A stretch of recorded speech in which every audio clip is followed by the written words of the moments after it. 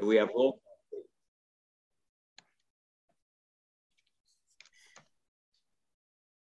Bill Goggins. Here. John Kapler. Here. Kristen Lovelady Dixon. Here. Betsy Pringle. Here. Larry Totally. Here. Rick Whitney. Here. And Ruth Wright. Here. Thanks. So for tonight's meeting, we have council member reports and comments, requests from the audience. Under new business or unfinished business, we'll be reviewing the tree code and taking final action on that. And then under new business, autonomous personal delivery devices, followed by administrative reports, including La Quinta permanent supportive housing and Houghton Park and Ride update. That's our agenda for tonight. I've got several things to mention under council member reports and comments, but I'm going to give you all an opportunity first if you have anything that you would like to bring to the attention of the good of the order. Anybody? All right. I want to let you know that Jeremy has informed John and me that the city attorney and the planning staff are still working on the topic of how things are going to transition as far as all the regulations and everything to do with Houghton Community Council. And that is going to be presented. They're going to put together recommendations for a city council meeting on May 17th, but nothing new to report on that topic as of tonight's meeting. So we'll be able to review the discussion at our May meeting. Jeremy, is that about all there is to say on that? That's right. I think we'll still be working with the city attorney between now and then just to kind of understand what the legal options are. Right. And then we'll have a range of just different ways, if there are choices, of how council might approach it. Okay. And then we've got live meetings are tentatively there. We're shooting to have them for boards and commissions effective by June. So in a perfect world, our final meeting will be a live meeting, which would be appropriate. And that's also going to be our opportunity. I think that would work out really well for us to kind of have our farewell messages to our constituents and to the city council and anybody else that we want to speak to, as well as having any kind of an event for ourselves. So that I think is something that we'll discuss in detail at our May meeting when we know for sure what our format's going to be. And in addition to that, John and I are going to be meeting with Mayor Sweet and Deputy Mayor Arnold Thursday. And I don't know exactly what they're going to want to discuss, but I'm sure that this will be part of it, is the transition and the farewell to Houghton Community Council. So that's what I'm hoping for that. I think, John, is there anything else that we had talked about? I do, Jeremy, I do have one question. Your message said that the hybrid format is a requirement for if you're going to go to live meetings, it's got to be hybrid. Is that a state law, or what is the requirement there? This is secondhand, but my understanding is under the current state orders, if you have an in-person meeting, you have to provide the opportunity for people to participate remotely. Okay. All right. So be it. So those are my comments and reports. I see Larry's hand up. Larry. As you brought up the June meeting, which would be our last one, I think as Jeremy or others are working through that, whatever action we take there, how would we approve minutes? I'm trying to get another meeting in. I would say it's probably not relevant anymore. Well, no, I don't think that's the case. As a legal entity that has been wound down, but we need to shepherd our minutes appropriately. And one of the things under new business that Rick and I talked about that we were just going to bring up was a timeline of when our city accounts should be active. How long should those be active as well, Jeremy? That's something else. I mean, even though it might not be relevant and processes moving forward and stuff in terms of bookkeeping and for what was done, I do think it's important that we approve the minutes. So that we probably should come up with a way to do that. Just some sort of email back and forth or something. Well, that would be a violation of the Open Public Meeting Act. So you're kind of in a quandary on that. If you all have questions about any of that, I'd say feel free to email me. There are things that we can include in the kind of memo and consideration with city attorney about topics like this. So feel free to email me with any questions like that, and I'll pass those on to Kevin. Would it be possible to just do it at the conclusion of the meeting? Just let's review the minutes. You could, but that would be if somebody's typing them up, and maybe it's general enough that we could type them up on the fly and share a screen at the end of the meeting. I'm sure we can figure out a way to work with that. Okay. Jeremy, as far as the staffs, who's going to be leading the process on these transition decisions on how to make? Is this largely being the city attorney, or is it going to be planning staff that's going to be driving it, or right now it's Adam, myself, and the city attorney who will be kind of thinking about what the legal options are, what the approach should be, recommendations to council to get guidance on that, and we'll feed that back to you at your next meeting. In terms of actual future code amendments, that's probably somebody on my team, maybe Nick, would take the lead on doing actual code amendments to look at parts of the zoning code or municipal code that need to be amended. Okay. Are you interested in having anybody from the Houghton Community Council assist in this process, or at least have a voice in it? I think I would encourage, you might want to think about, it's a good question. You might want to think about attending the city council meeting and weighing in at that point. I think after we have kind of understand what the range of options are, it's something you might want to think about for the next agenda. We can add that to the docket. Maybe Houghton has a specific recommendation on it. Yeah, so we can do that. Okay, great. All right. Do we have any members of our audience who would care to address us at this time? As usual, Jeremy, I'm relying on you to manage this process. I see. Margaret Bull has her hand up. Okay. Okay. I'm interested in the autonomous delivery vehicles. I feel they're inappropriate in Kirkland. I know people have seen them being practiced with in sort of North Kirkland area. And they've seen people have to walk out in the street with their strollers and their little kids and their dog because the vehicles have been on the sidewalk. I feel in Houghton, you have so many driveways that come out onto 108th that are sort of hidden by hedges and so forth, that if a delivery vehicle backs up to get out of the way of a wheelchair or something, it might be backing up enough to be in a driveway where someone's trying to back out that's kind of hidden from the vehicle.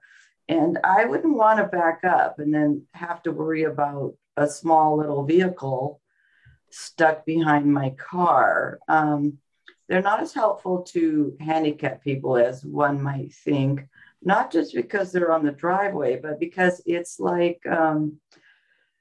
Amazon locker on wheels. You have to come out to the street, put in a code to get out what you want. So a lot of us have stairs to our houses. So it's not like in other parts of the country where they're using them, where it's a more flat city with more connecting sidewalks. We have a lot of unconnecting sidewalks here. We have a lot of hills here. I feel they are so potentially dangerous and inconvenient for the citizens of Houghton anyway, to be walking around with something taking up the sidewalk. If you walk down 108th, I have my favorite complaints about how the city lets people have hedges that hang into the walkway. You can't walk two abreast, so you have to walk in soggy grass or get whacked in the face. And I can't imagine having one more thing cluttering up the sidewalk, especially since not every area is well lit, that you can't move, you can't get around it easily. I think then you worry about people breaking into them and getting drugs out of them or whatever, or all the problems of the stolen. And then somebody has to sit in a truck somewhere with their tablet, minding what all these things are doing. And I just think that's kind of weird to have someone sitting around in your neighborhood looking at his tablet all day, following up on what these little vehicles are doing. And then you'd have to wait if you're stuck on the sidewalk for them to move one that has stopped functioning.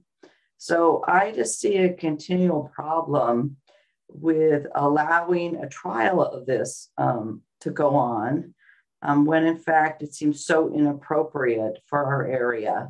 So I hope the city really puts the brakes on and doesn't let a big business force us to take on one more burden besides, places that have electric scooters laying around on the sidewalk, et cetera, that have already been allowed in some of the local cities.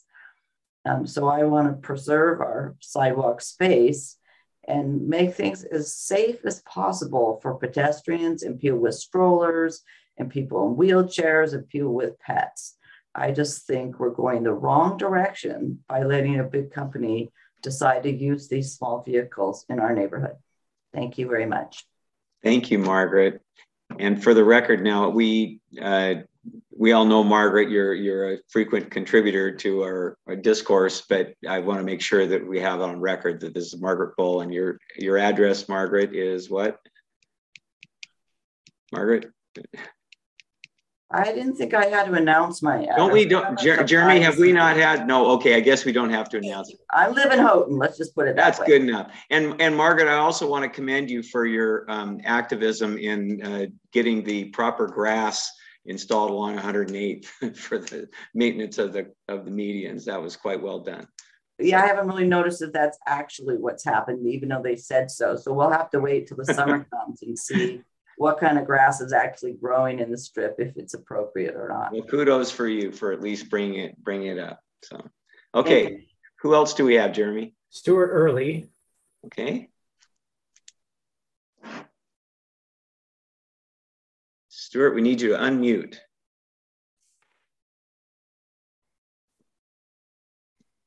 Okay, I'm muted. Sorry. Can you hear me? We can now. Okay, so I tend to agree that this is not the occasion, but should we go forward with it, it seems to me that there are a couple things that need to be considered. One, Danny Westneat had an interesting op-ed piece in the Sunday paper about 40 empty tiny houses that have been finished and sent empty for quite a while. And the funding of the operating costs seems to be the issue. Who picks up the cost and how much? And is the budget appropriate? Do we have too much, too little? So there's another dimension to this that I don't think has been that much. And that is over the next 5, 10, 15 years, to what extent can we count on politicians who are jockeying for position and support from the community? Can we count on them to fund the operating costs effectively? I think history would say that we're going to have some issues there, and there will be years where the center will have to cut back, and that will be a shame. And they won't be able to deliver the service to the residents that they hope to be able to deliver. So that's a major issue. I don't know how you deal with that other than setting aside a certain amount of money, like the Social Security sets aside a certain amount of money. I don't think our politicians would be willing to do that. So there's a trust factor there. And that's a question in my mind as to whether that's a prudent decision to and trust to make. I guess the second thing I would say is that it seems to me that we need to talk about the success metrics, both from the point of view of the operator and the residents, their ability to actually improve their health and move on. I guess that would be one measure of performance. But there would be several other measures of performance. And then I think there's also measures of performance from the point of view of the organization itself, its cost, the cost it imposes on Kirkland, 911 calls, EMT calls, those kinds of things. And then I think there are also costs on the community. To what extent are neighbors impacted by the existence and operation of this center, of this shelter? Are there changes in the school registration and population? Are there changes in the turnover and the valuation and the days on market of the houses in the area? I'm not proposing anything specific, but I do think that some thought needs to be given to it. And whatever the performance metrics are, they should be both sides, both from the point of view of the King County and their aspirations for this shelter and how much good it'll bring, but also from the point of view of the residents in the community and what the costs will be, and maybe what the positives will be. I don't know. I mean, I think the aspiration is that the people that take advantage of the shelter will end up using some of the community services. And so that to me means they'll go up to the community center, they'll use the pool in the summer, they'll walk around the beaches, they'll use the waterfront, they'll do a lot of things that we all enjoy. Okay. I would expect them to take advantage of that. They'll walk up to the shop, they'll go to get coffee perhaps at Caroline Point, or do something there. I don't know. So I think the success metrics ought to reflect both the residents and the county and what they're hoping to achieve, as well as the neighbors and what the performance is and the costs are. It seems to me that once you have that kind of a dashboard, it should be online so that everybody can see it. And it should be the center for a discussion, not only with the city of Kirkland and its representative following this activity, but there should be people from the schools and representing the affected neighbors who perhaps get together every quarter or every 6 months, look at the dashboard and talk about how it's going and what we're doing to improve. Thank you. Thank you very much, Stuart. Excellent comments. We appreciate your input. I have a follow-up question, if I may. Oh, yeah, please, John. Mr. Early, if you're still there. Yep, I am. You mentioned at the beginning of your conversation about 40 tiny unused. Yeah, so I can send you that Westlink op-ed piece. It's April 23rd, Seattle Times. Title is, "It's a Feud. Brand new homeless shelter sits empty as leaders squabble." Okay. And it concerns me because I think there are different, where there's a lot of polarization around here. We're in the process of trying to find common ground and find some kind of center. Progressives, moderates, and this would be potentially a budget item that people could use to express their political values and therefore maybe not get agreement. And you follow what I'm driving at? Yeah, Absolutely. So April 23rd in Seattle Times. It is, and it was updated April 23rd at 7:36. And I have it on a PDF file. I can easily send it to somebody if it's helpful to you. If you would not mind I'd forwarding be glad to do that. Houghton Community Council, Okay. follow our link and forward that. That would be awesome. Thank you very much. Okay, I'll do that. thank you. Do we have any other members of the audience who would care to speak? Betsy has her hand up. not Betsy Pringle. Right. Oh, this is Betsy Betsy, what's your last name? Lewis. Betsy Lewis. Okay. Lewis. Excellent. We're waiting Ready? for you. All Yep. right. Please Okay. do. Well, briefly, I want to express my appreciation for the work of the Houghton Community Council. The times I have contacted you, I've been very pleased with your responsiveness, your thoughtfulness, and your interests in issues that I and my neighbors bring to you. I'm very sorry to see the council disbanded, because I think you were a really good example of direct democracy in action. So thanks for your work. Thank you, Betsy. We appreciate that. Thank you. Do you have any other? That's everybody. Okay. Thank you all. So with that, we will move into our discussion of the tree code. Jeremy, it looks like you're in charge of this.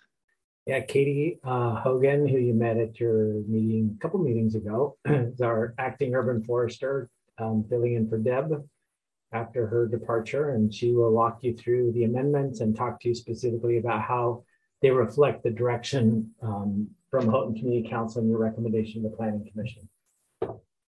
Okay, hi. Yeah, good evening, everyone. Thank you, Jeremy. It's nice to see everyone again. And as Jeremy mentioned, we are here tonight to provide some additional information related to the recently adopted tree code. So the agenda for the evening will pretty closely follow the staff memo that was provided in the council packet. This includes a brief background of the involvement of the amendments to Chapter 95, as well as a review of the guiding principles that were previously stated by Houghton Community Council. We'll also review recommendations that Houghton Community Council delivered to the Planning Commission and compare those to the adopted tree code. And finally, there'll be plenty of time for community council members to discuss and ask clarifying questions prior to considering Resolution 2022-4 to approve the adopted ordinance within the Houghton jurisdiction. And I have a couple screens up here, so I may not see hands going up, but I certainly invite you to chime in, throughout the presentation if you have questions or comments. Maybe Jeremy, if you wouldn't mind helping me keep track of any hands in the air. Okay, so getting into the background, I know we went over this a little bit at our past meeting, but just the development of the overall tree code amendments, this process started back in June of 2018 with collaboration from the Planning Commission, Houghton Community Council, and other stakeholders. And then over the next several months, there were 4 different iterations of the draft code. These were created to help kind of identify those key issues with the existing tree code and identify goals of creating a new code. So leading up to the COVID hiatus between February 2020 and May of 2021, there were over 20 official meetings to discuss and workshop the tree code, including a public hearing. And then after the hiatus, last May of 2021, Council resumed diligent review of the amendments and continued to help guide staff toward the desired outcomes of the new tree code. And then on this past March 15th, of 2022, Council did vote to adopt Ordinance 4786, which replaced the existing tree code. And the effective date for this is May 13th, so Friday, May 13th of 2022. And that is 60 days following the date of adoption on March 15th by City Council. Okay, so early on in the amendment process, Houghton, in collaboration with the Planning Commission, developed the following guiding principles for amending Chapter 95. So I just wanted to go over those here, just to kind of refresh memory. And those goals were to strive to achieve a healthy, resilient urban forest, meeting 40% canopy cover, to strive for an objective process with predictable outcomes, to consider homeowner preferences for sunlight to generate solar energy as well as to preserve views, and to allow modifications to proposed building plans that would retain trees, but that would not result in unreasonable negative impact to property owners. And then finally, to promote simplicity and just make the code easier to implement overall. So these principles, these guided the recommendations that were provided by you, and we will go over these next. And on December 14th of 2019, Houghton Community Council did deliver a list of recommendations to the Planning Commission for consideration in the tree code amendments. So as we run through these, some of them I'll go over fairly quickly as they're kind of more administrative, while others are more substantive. So as I mentioned earlier, feel free to chime in at any moment if you would like more of an explanation on any of the recommendations that we go over tonight. So jumping into recommendations, several amendments were recommended to the definition section. This is KZC 95.10. All of these have been incorporated into the adopted tree code. And just kind of briefly, these included clarifying how to calculate DBH for multi-stem trees, including only allowing or regulating individual stems over 3 inches diameter in that multi-stem calculation. Included providing kind of a really distinct clarification between hedge trees and grove trees, just to make sure that hedges, or rather that grove trees could not be considered hedges and be cut down through that new hedge tree regulation in the code. So there was some clarification added to both of these definitions to make sure that intent is very, very clear and there's no overlap there. Are there any questions about these kind of 3 recommendations here before we move on to some more substantive? Yeah, John, I see your hand up. Thank you. I really don't have many questions. This is just one of them. On the first, with regard to multiple stem trees, I see that the definition is written that should one of the stems have been removed, that the size of that removed stem or stump will be counted at the diameter at the top of the stump instead of breast level. So the question would be, if we have a multi-stemmed tree of 3 stems, one of the stems is cut down at a couple of feet high, is that going to count towards tree credits as well? So the kind of the way that it works right now, and I think this kind of ties into code enforcement, where if a tree was removed, but we don't know what the diameter of that trunk was, because that size of the trunk directly correlates to the fees that would be, or the fines that would be applied through code enforcement. The current methodology that the city uses is that we would take the kind of the cross section of where that tree was cut, and that would be the diameter that we would go off of for assessing fines, unless we had other information, say a report or something of that nature that gave us the actual DBH of that tree. So I do know that there has been some talk about amending that, and that would go through chapter 1 of the code enforcement code, and would reflect kind of a standardized taper percentage for determining what those fines would be. But that is still very much in the works and is currently. Yeah, so I can appreciate that. My question is not in regards to fines or removed trees that have been done illegally or anything like that. It has to do with the pure definition of breast height for multi-stem trees. And it clearly states if a stem is cut off, you count it up to the stump. And I'm thinking, are we really going to give tree credits for stumps? That's the question. Because this says no, yeah, okay, I see. Sorry, yeah. If that's what it's meant, okay, but it's a question. It's purely. Yeah. That's not the intent of that inclusion into the DBH definition. If a stump was, let's say, cut on a site that was slated for development, and it was cut at the base or below 4.5 feet above grade, which is DBH, then it would not count toward any credits for that property, because that tree, even if it were deciduous and could eventually resprout, the structural issues involved with that would be pretty substantial to make it not a good long-term tree for that property. So the intent of that inclusion into DBH was specifically related to code enforcement and not counting trees toward tree density credits. Okay. And then the last question I had about counting hedges as hedges, not as groves. In my reading of this, it seems a little clumsier than it could. I just don't think it's clear. And I don't want to get off on the weeds on that. So anyway, I'm just going to stop. You continue on. Okay. Okay. Thanks, John. Any other comments or questions before we move on? Okay. So next we are moving on to chapter 9525, section 9525. So this was previously 9523, if you're very intimately familiar with the previous tree code, and that regulates private property tree removals that are specifically not associated with development activity. So this would be your homeowner tree removals that do not have any development permits in with the city. So the first recommendation stated, and this is a big one, stated to not entirely prohibit the removal of landmark trees.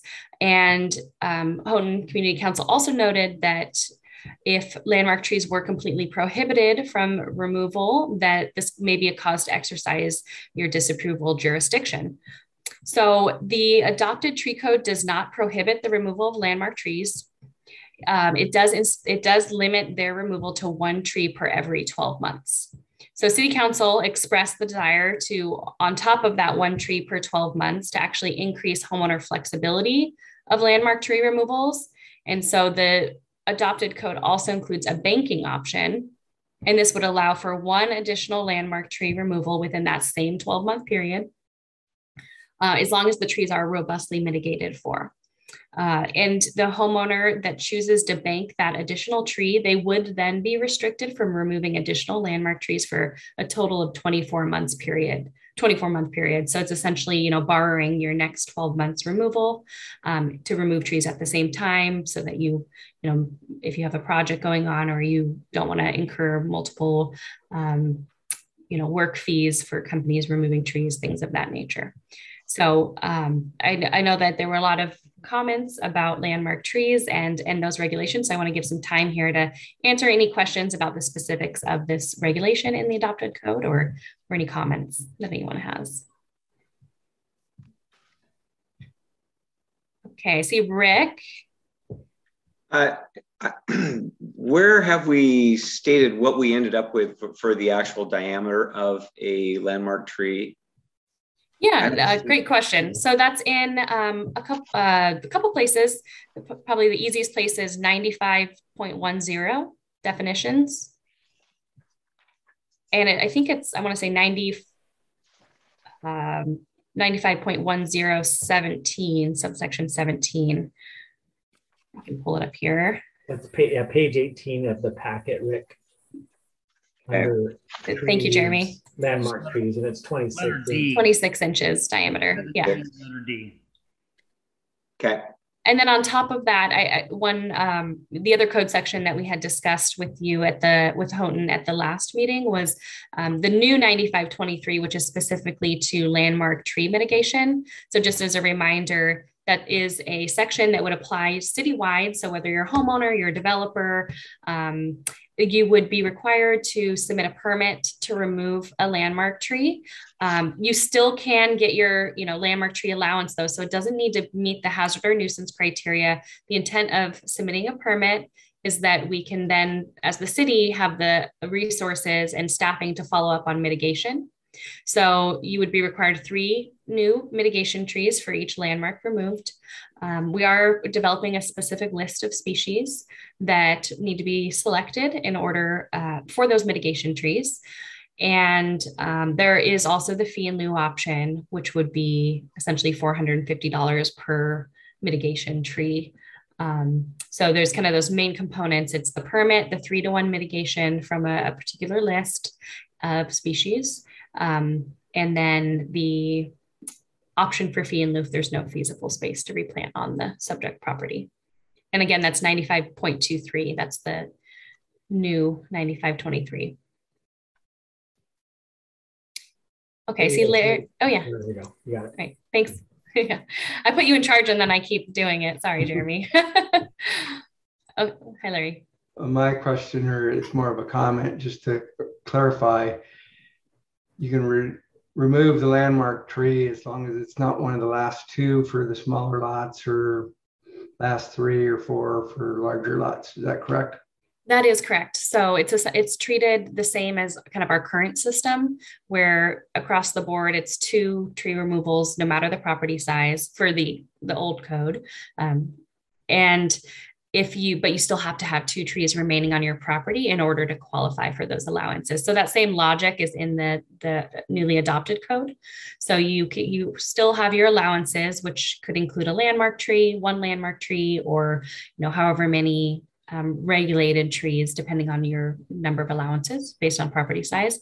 But you do have to maintain that number of trees required to remain in order to qualify for the allowances. So it's same logic as the existing code, just increased removal allowances. Thanks. Mm-hmm. Okay, any other questions or comments on this landmark tree regulation? Yes. I do have questions. The 3-to-1 mitigation trees that you're requiring for removal of a landmark tree, are those trees given any special protection status, or are those trees subject to removal over time as any other trees would be? That is a very, very good question. So the trees that would be required for mitigation associated with a landmark tree removal, and this isn't necessarily through a hazard or nuisance, this is just a healthy landmark, would be subject to any other permitting requirements. So any tree removal permit across the board would be subject to 5-year maintenance. Okay. And what is the basis for determination? You use the term that there can be a fee in lieu of the 3-to-1 mitigation if there is no feasible space to plant. Yeah, that's really subjective, because people, so are you saying that if I want to have a garden and my garden is a space that conceivably could accommodate a tree, but then that would effectively make my garden just not functional? How is the determination made, and what's feasible? That's a great question. And so kind of the intent of including this fee in lieu was to, allow homeowners the flexibility to manage their vegetation and properties, how they would like. However, because we, know that these large trees provide a lot of canopy cover and ecosystem services, we do want to see the permit submitted and then some conversation with the planning official reviewing that permit to determine whether there is that adequate space.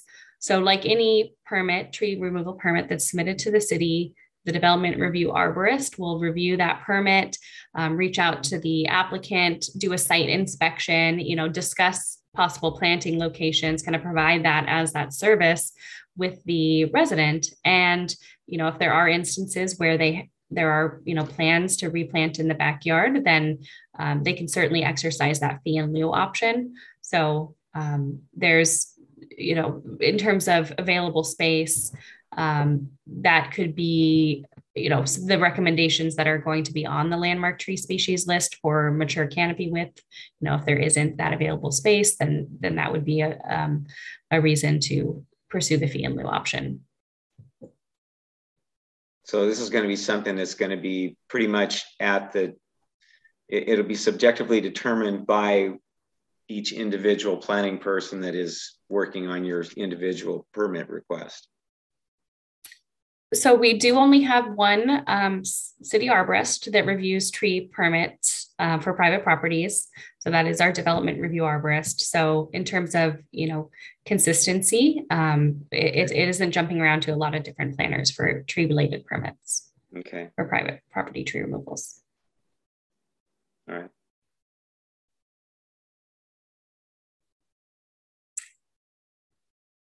Okay, any other questions?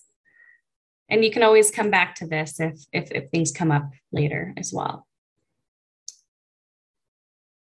Okay, so I'm going to move along here. Let's see here, where did I leave off? Okay, so the next couple of recommendations do differ slightly from the adopted tree code. Houghton had recommended that the current tree removal notification process, which is optional currently, continue to be optional. So as a reminder, this tree notification process is essentially where you submit a form to the city of Kirkland, a planner reviews the information, and then sends confirmation that you qualify for the tree removal allowances and do not need to go through the permit process. And that really helps residents avoid any code violations. So City Council did express a very strong desire when reviewing code amendments the last several months to better track tree removals occurring throughout the city. So the adopted tree code does mandate this process, but it will continue to be a free service for residents. The next recommendation was to only apply the development wait period to landmark sized trees. So just as a quick refresher, this regulation would allow the city to not accept development permits within within 12 months of a regulated healthy tree removal or 24 months of a healthy landmark tree removal. And the purpose of this is to prevent preemptive tree removals to avoid subsequent development regulations. And one of the key reasons for applying this regulation to both the standard regulated size of tree and the landmark tree is that in addition to these large landmark size trees that we know are that we're really strongly trying to preserve on development sites, these younger trees are also ideal for retention. They typically can tolerate higher levels of disturbance, and they'll be better, they'll be good long-term trees adjacent to new development. And City Council did express strong desire to see this applied to both regulated and landmark trees. Before we move on to the next slide, I want to see if anyone would like to unpack or ask additional questions about any of those subjects.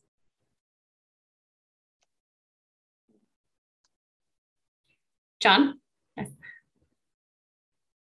Oh, you're muted. I just have a quick question about what the intent is in our packet versus the actual codified language. 12-month following, and I'm sorry, I put a check mark on this, but it's actually on another one. Never mind, sorry. Never mind. Okay, all right. Well, we can come back to that. Thank you. Any other, I see Rick, you're unmuted. Did you have a question? Okay. Any other questions or comments on this? Okay.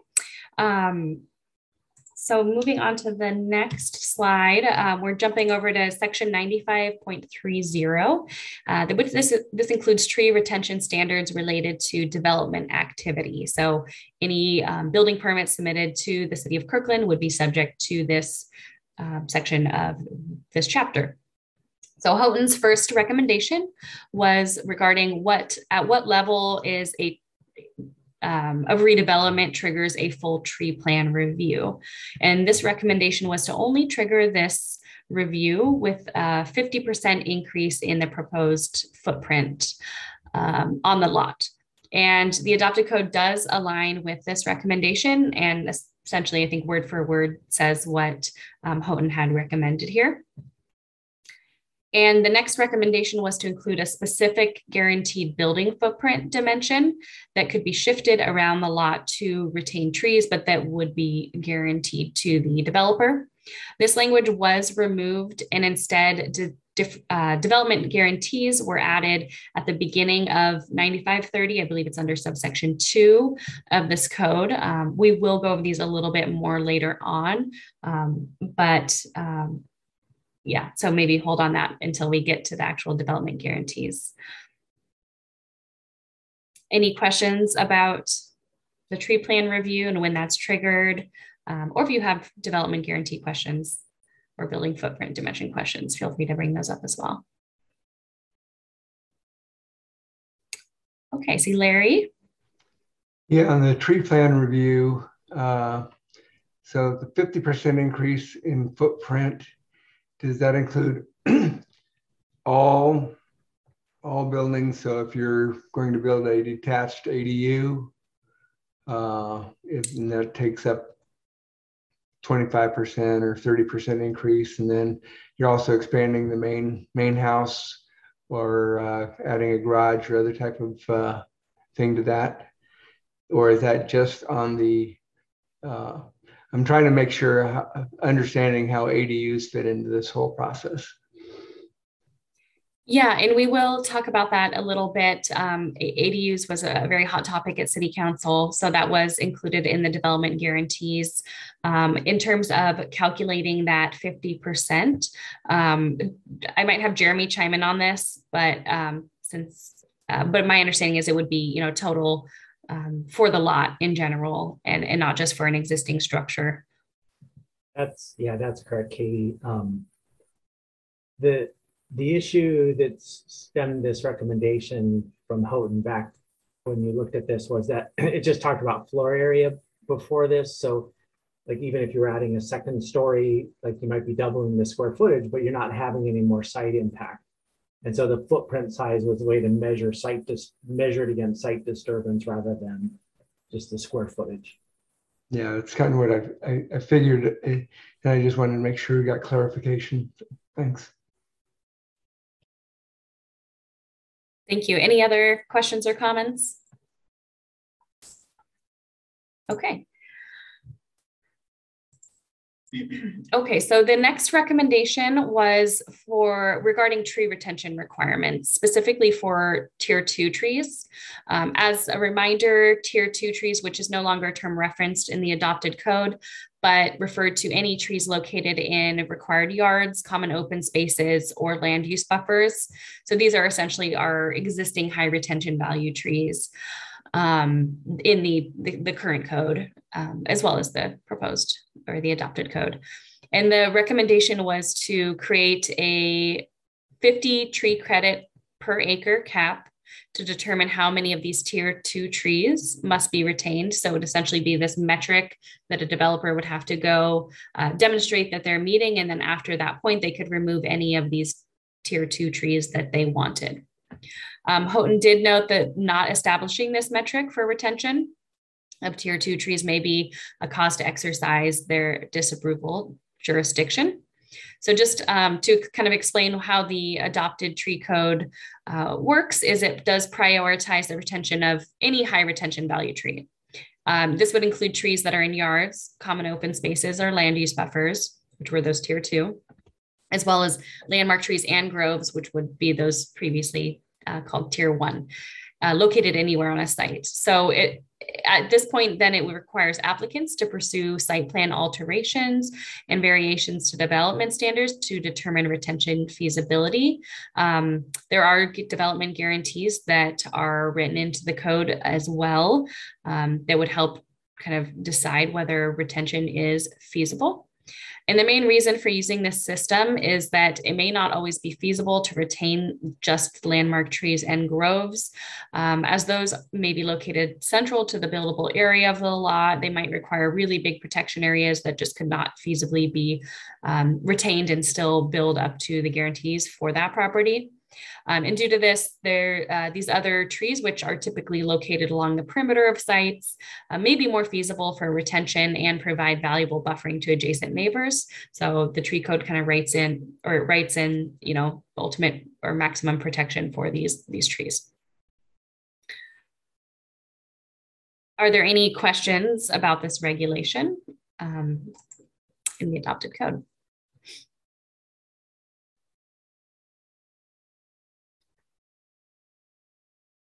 I'm not seeing anything. Jeremy, are you seeing any hands up? Nope. Okay. So I will move on, but if you have questions that come up later, please ask away. The next recommendation was to clarify that the intent of tree retention is not to decrease the allowed FAR and lot coverage. So this is consistent with the adopted code. It specifically states under 95.30 subsection 2 that tree retention standards shall not preclude development guarantees. Some of these guarantees include density, lot coverage, FAR, and ADUs, to answer your kind of tag along with your previous question, Larry. So that kind of the full language of that can be found in 9532. I saw John with the hand up there. Yeah. Yes, thank you. This was my note that I was mixed up on before. Sorry about that. So the question is, with the sort of current conversation between the city council and staff and internal with staff regarding accessory dwelling units, the sentence in our packet, which really is not duplicated that I could find in the code anywhere, talks about specifically about the ADUs, about precluding the ability to construct ADUs consistent with chapter 115. And so is there anything you can discuss in terms of, I think, a trial balloon that was floated long ago by city council that tree regulations would be relaxed should someone want to build an accessory dwelling unit on a home that's built in a backyard that was full of some sort of trees that did not meet the standards if they built the ADU, but because the city council wanted more accessory dwelling units, that they would study laxing the code for the installation of ADUs. Is the sentence in your packet alluding to that? Has there been discussion about that? Where's the city on this kind of cramming ADUs in places that have been reserved for trees? Jeremy, I'm going to pass the torch to you on that one. That's more of a policy-driven question there. Yeah, John, the code is the code is what the code is, right? And so it's giving that as a guaranteed development right. I think what the status that gives it is you have the right to build an ADU, and the fact that there are trees on your site won't preclude it. But it doesn't mean, I'll take a simple example. If you could put the ADU on this side of the house and it's equal, but this side has a landmark tree on it, then staff's going to probably ask you or expect you to build the ADU on the other side. So we know that life's never that simple, but that's the intent. Like, you do get the ADU. On the other hand, if you have two landmark trees in your backyard and you got to put the ADU one place or the other, the code's acknowledging that landmark tree is going to be removed and the ADU is going to be built. So as long as you have, and I'm really asking this in the auspices of a developed piece of property where they then later want to insert an accessory dwelling unit or two accessory dwelling units, if they have coverage and FAR availability on the property, they just work with the tree code to work in and amongst and around or remove trees to the tree code's allowances for the accessory dwelling unit. It is not at this time modifying the tree code. Correct. To allow for accessory dwelling units. That's right. Okay, very good. Thank you. Thank you, Jeremy. Thanks, John. Okay, any other questions on that subject? Okay. Only a couple more slides here, getting to the end. Okay, so the next, let's see where. Okay, yeah, moving on to 95.32. This is the tree protection during development. So it specifically applies to development permits that were submitted to the city that have a tree retention plan. There were a few smaller kind of administrative recommendations from Houghton Community Council that I'll briefly run through. The first one was to delete section 95.32 subsection 1, as it was already stated in the private tree removal section, which was KZC 95.23. A little confusing there because they are very similar sounding sections. But this amendment was not made, as these two sections do completely regulate different types of uses. So one section refers specifically to private homeowner regulations, while the other is specific to development related tree standards. The next is to provide a pre-approved standard sign, which the city does have available on our website, and it is updated regularly.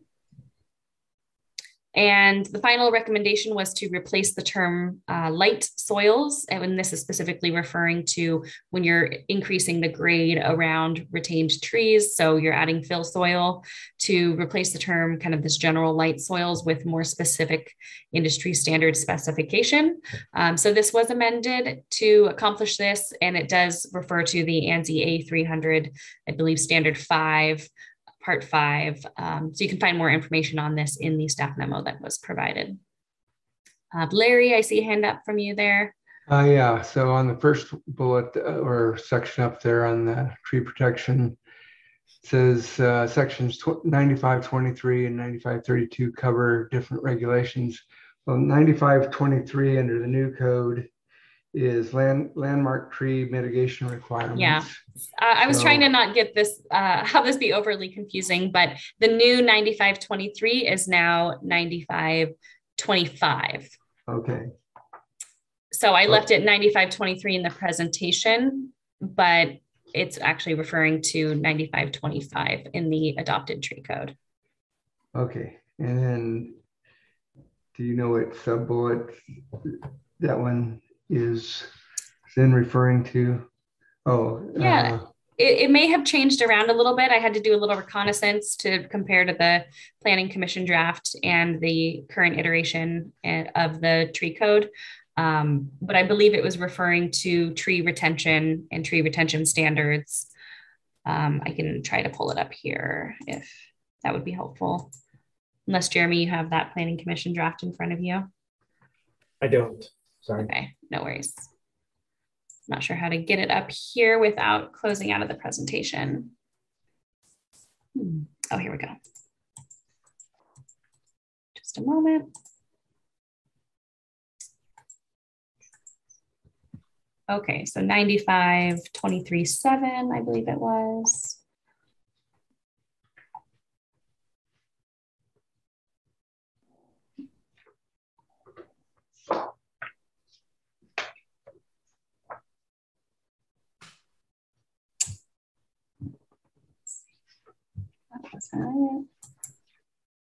Might take me a moment to look this up. I can take a look and let you know by the end of the session. There was a little bit of kind of, like I said, reconnaissance work to compare the drafts to each other. So yeah, apologies, I can't pull that up on the spot here.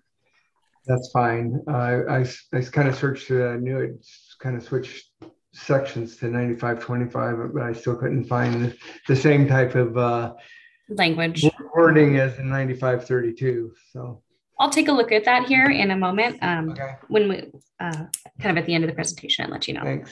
Yeah. Okay.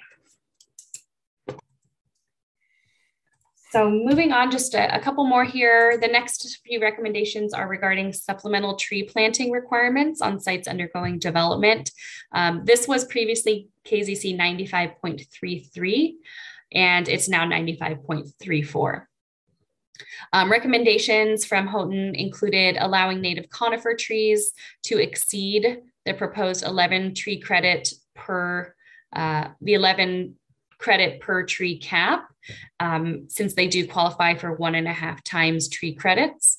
And the adopted code does not include this recommendation, as the intent is to encourage more robust replanting and restoration of sites that underwent development, and allowing credits to allowing a large amount of credits for conifer trees would easily allow sites to exceed replanting requirements, even with minimal tree retention. So the intent here was to try to encourage and be able to enforce as much replanting as feasible on sites undergoing development.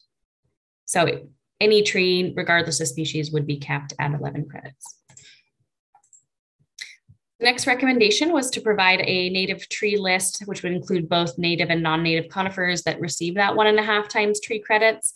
City is currently working on this list and will have it posted online very shortly. And the next was to require a 5-year maintenance agreement or preservation agreement for trees that are planted off-site that could not be adequately planted on-site due to space constraints, rather than requiring them to be protected in perpetuity. And the adopted code does align with this recommendation and requires a 5-year maintenance agreement for trees planted off location, off-site. Okay, see John with a hand up there. So I'm looking for the mechanics of this maintenance agreement. If we plant something off-site, and let's just say we've designed a home for you, you've built a brand new home, you've done some mitigation off-site. If the property off-site happens to be city property and we're required to have a maintenance agreement on that, what sort of mechanism in terms of use easements, maintenance agreement, maintenance easements, those sorts of things would be in place? What happens if it's some sort of wetland area that's, I'm looking for private property. What if it's private property? What if it's a park? What sort of agreements are in place that would allow you to go on someone else's property that you don't own and perform maintenance?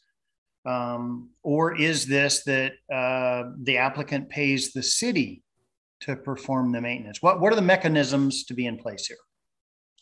Yeah, that's a very great question. The mitigation, the fee in lieu mitigation fee of $450, which is explicitly stated in the code as $450.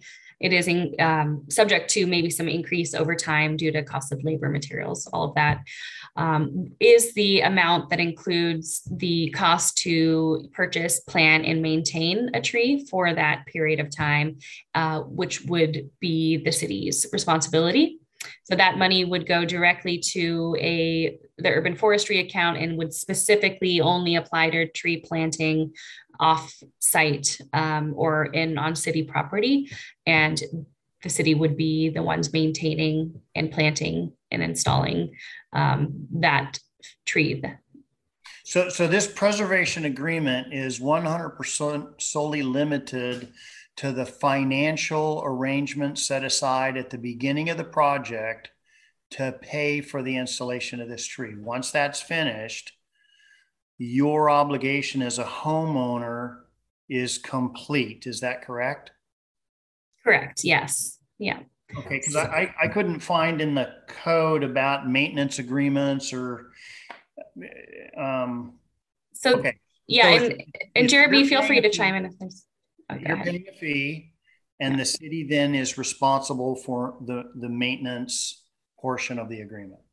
Yes, and yeah, that $450, we assessed that fee by reaching out to the Parks Department, Public Works Department, Green Kirkland Partnership, other folks that are regularly and actively planting trees throughout the city, and determine that cost in order to cover their expenses for replanting trees and maintaining trees. So the fee in lieu agreement between a property owner, a future property owner, and the city the details of exactly how that's going to look are still being worked out right now. We're working on updating our permitting system to be able to kind of document that within our permitting system online.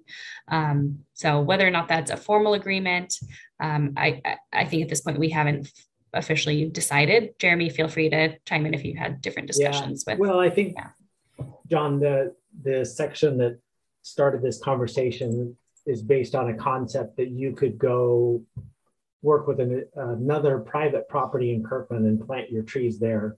And honestly, I've never seen that happen. It's been there, it's been allowed in the tree code since its inception, but nobody's ever done it because there's some hassle factor to that, right? Like you've got those agreements and maintenance costs and all of that. The intent of the fee in lieu is like, I think it really is one and done. If you chose to plant, if you chose to pay the fee in lieu instead of planting, then that becomes the city's obligation to plant those trees, to maintain those trees, and the 450 ensures that we've got capacity to do that. What we hear from Green Kirkland Partnership and Parks is there's plenty of opportunities for tree plantings in the city with a robust program in place to make sure those trees are successful. Thank you. Thank you, Jeremy. Okay. So the next section is KZC 95.44. This is specifically regarding internal parking lot landscaping requirements. And Houghton Community Council recommended developing some more robust parking lot landscaping requirements, specifically to ensure that trees have more space to grow, have a more meaningful contribution to reducing heat island effect, so on and so forth. So to reflect this request, which there was also a strong request from City Council for this as well, the section was revised pretty substantially to maximize improvements to ecosystem services, improve long-term viability and survivability of trees and other plants that are planted in parking lots. And these regulations would include kind of removing or dropping that standard kind of uniform style planting that we see in a lot of parking lots, which doesn't necessarily allow adequate space for trees to grow or adequate absorption of stormwater. So it's allowing for some more creative design for how vegetation is planted in parking lots. I know the city is seeing less and less open air parking lots as well. So this may not be utilized that frequently, but if it is, it has been improved substantially. Okay, so that does conclude the comparison of Houghton recommendations with the adopted tree code. Before opening the floor up for discussion, I just wanted to briefly go over kind of where we're at in this process right now. We're currently working on updating a lot of internal documents. This includes website, updating our kind of permitting interface system that links with my building permit, creating educational handouts for the public. So a lot of changes happening internally right now. And then starting in the first week of May, we'll begin our external outreach and education regarding the new tree code amendments, leading up to the effective date of Friday, May 13th, 2022. Okay, so with that, we'd like to open the floor up for questions, comments, final remarks regarding consideration of the included resolution to approve the ordinance 04786 within the Houghton Municipal Corporation. Thank you, Katie. Thank you. Yeah. Very, very good presentation. Thank you, Rick. Did anybody have a question that didn't get addressed in Katie's presentation? Katie, can you remove your screen now so that I can see everybody, see if their hands are up? Hello. There we go, good. Yes, Bill. You have a question about the landmark tree removal, the requirement for the 3-to-1 mitigation. The 3-to-1 mitigation, is that something new, Katie? That is, yes. So currently the removal of a healthy tree over 26 inches diameter that's removed under the allowances is not required for any mitigation. So this would, this is a new regulation entirely, specifically for those 26-inch or greater trees. Okay, yeah, it's kind of a deal breaker for me because the ability to remove a tree on your property, I think should be an innate right to any property owner. And the fact that you are now burdening, or not you, but this regulation burdens that property owner with having to do a 3-to-1 mitigation or spend $1,350 to try to get out of it if they have no suitable space. But if they do have suitable space, then it sounds like they can't even get out of it. They just have to plant 3 new trees, which could be quite expensive. It may be undesired for that property owner. So it's kind of a deal breaker for me. Any other questions or comments, Bill? No. Okay. Anyone else, any specific questions or comments? Ruth, unmute yourself, please. Need you to unmute. Yeah, there we go. Sorry about that. Did anyone see the March 15th letter from Mike Smith at Merritt Homes? You guys remember reading that? I printed it off because I was kind of concerned. I remember the presentation from that working group. They did with their little tree circles and all that. It's pretty amazing. But it looks like, according to him, that all that work got left behind in the last year. He has a couple of questions or a couple of comments that I just wanted to read for the record, because at this point the council's already put it into effect. But it says, anytime a municipal staff person basically is what he's talking about, is staff went ahead and is doing all the work now without really implementing or looking at the work that was done by the working group. That's what he's saying here. And what he's talking about is, so the staff is doing this. The one thing was, sorry about that. Staff is telling council, which solicited input from affected communities and successfully received that input, that wholly ignoring those communities is council's desired outcome. So he's questioning the fact that is the staff, the council has a desired outcome. So is the staff trying to come up with the outcome without, has the outcome already been determined, I guess, and then staff work to come with for that outcome. And that's why it looks like, I mean, all these things about the working group, he mentions a lot of different things here that don't seem to be addressed. And then one other comment, anytime a municipal staff person ventures into evaluations of impacts to the private sector without consulting anyone in the private sector, the findings should be considered dubious. From both the code and memo, it's quite clear that looking out for builders was omitted from the mission brief.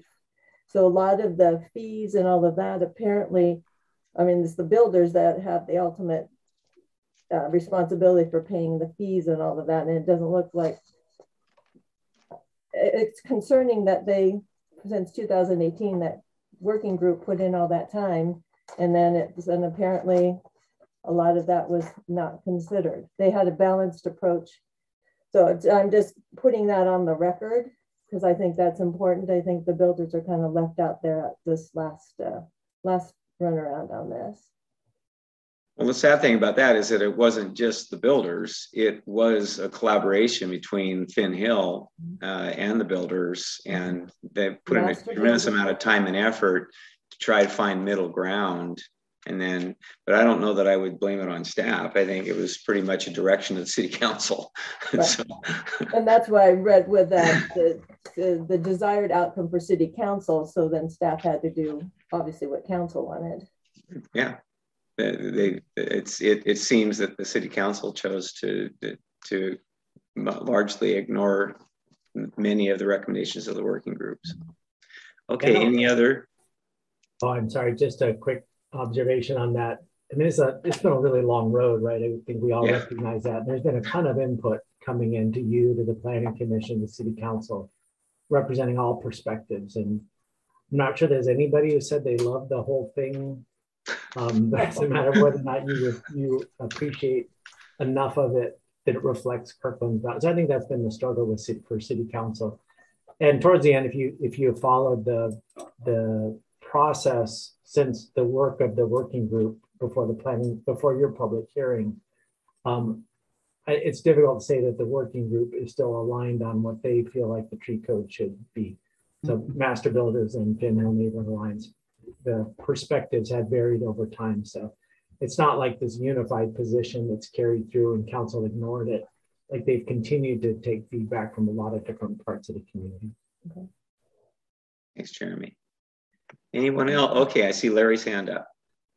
Well, my comment's somewhat similar to that. It's basically because of the time. So the public hearing was held on November 5th, 2019 with the Planning Commission, the Houghton Community Council. Recommendations came out of that, went to City Council in early, like January of 2020, and then the process got put on hold. And the version of the code that came back through doesn't reflect anything, is quite different than what was actually presented to the public for the public hearing. At least my look through it. So I really wish the process would have included another public hearing for the City Council to get back up on it. It's mentioned in their May 2021 meeting as that there was a public meeting and this went through, but that was about the end of that. The rest just started jumping into, should this be simpler? Should it be this, that, and the other thing? And so I guess I'm kind of dismayed at the process through that even the public's comments have kind of been whitewashed over quite a bit because of the time. And who knew about COVID? One of my biggest concerns, and my real concern, is that with private property, you can't remove say if you required two remaining trees, you can't remove those and replant. But if you're a developer and the trees happen to be in the middle of the lot, you certainly can. And so I'm looking at it from an equity perspective. And I heard that also from the mayor and Councilmember Nixon, that those are very, different. I also heard it from a couple of the council members earlier that, hey, let's make sure, let's even the playing field for a private homeowner versus a developer. And I don't think this code does that. So that's my concern and my comments. Thanks. Thank you, Larry. So, John? Thank you. I have a few comments as well. So much time and energy has been pursued in revising the Kirkland Tree Code, Chapter 95. This process has occurred over the period of several years. During this time frame, there's been collaborative opposing groups coagulating different opinions on tree code implementation, as well as the various outreach meetings, both public and private. During this time frame, the Houghton Community Council has participated and on December 4th, 2019, prepared a memorandum in conjunction with the Planning Commission with 5 governing principles for successful implementation and approval. The first was to strive for a healthy, resilient urban forest with a 40% tree canopy cover. In review of the updated Chapter 95, the tree canopy goals have been squarely placed on private citizens with regards to tracking and achieving canopy cover. There has been no meaningful discussion as to how this canopy cover will be monitored long-term for success in the tree code. Additionally, and more importantly, there is no mechanism to review public property, public rights of way, and how they make up vast canopy covers. Without these mechanisms and systems in place, it's very difficult to objectively understand how the goals are being maintained and achieved. The second item was to strive for an objective process with predictable outcomes. This revised Chapter 95 does not result in independent, objective, predictable outcomes. Rather, a series of goals and objectives that can be applied by one side only, that's the planner for the project. This single issue was probably the most debated subject through this multi-year review process, and nothing has been done to rectify this fundamental issue of review. Number 3, consider homeowner preferences for sunlight, to generate solar energy and photosynthesis as well as views. And I'll agree, while it appears there has been some revised provisions in the code for flexibility, allowing homeowners to utilize their property as they wish, not enough has been done to substantially codify the issue to a point where a simple disagreement with the planning official could result in a negative impact on one's property.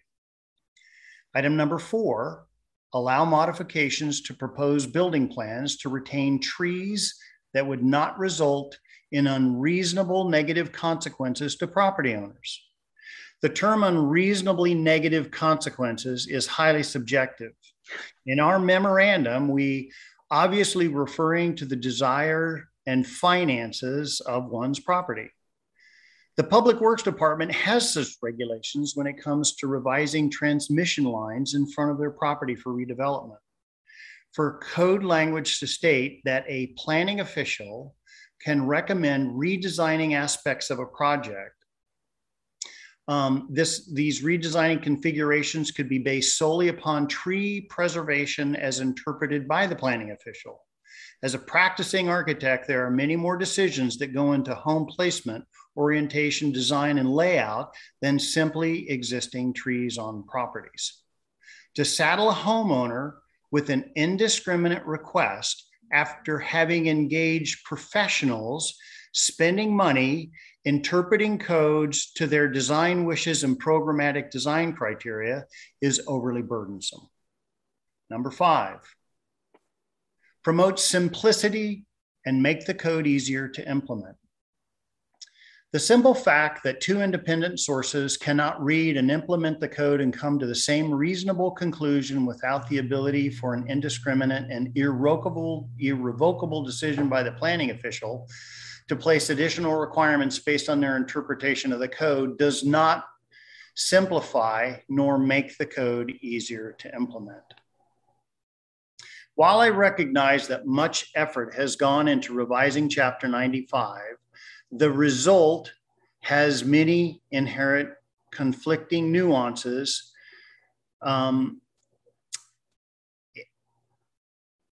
in this particular case. Effort does not equal results. I feel that all the parties simply got tired of dealing with this issue and passed it through. I think this is a horrible way to create regulation. Because of this, I would like to move that the Houghton Community Council veto Chapter 95 of the Kirkland Tree Code.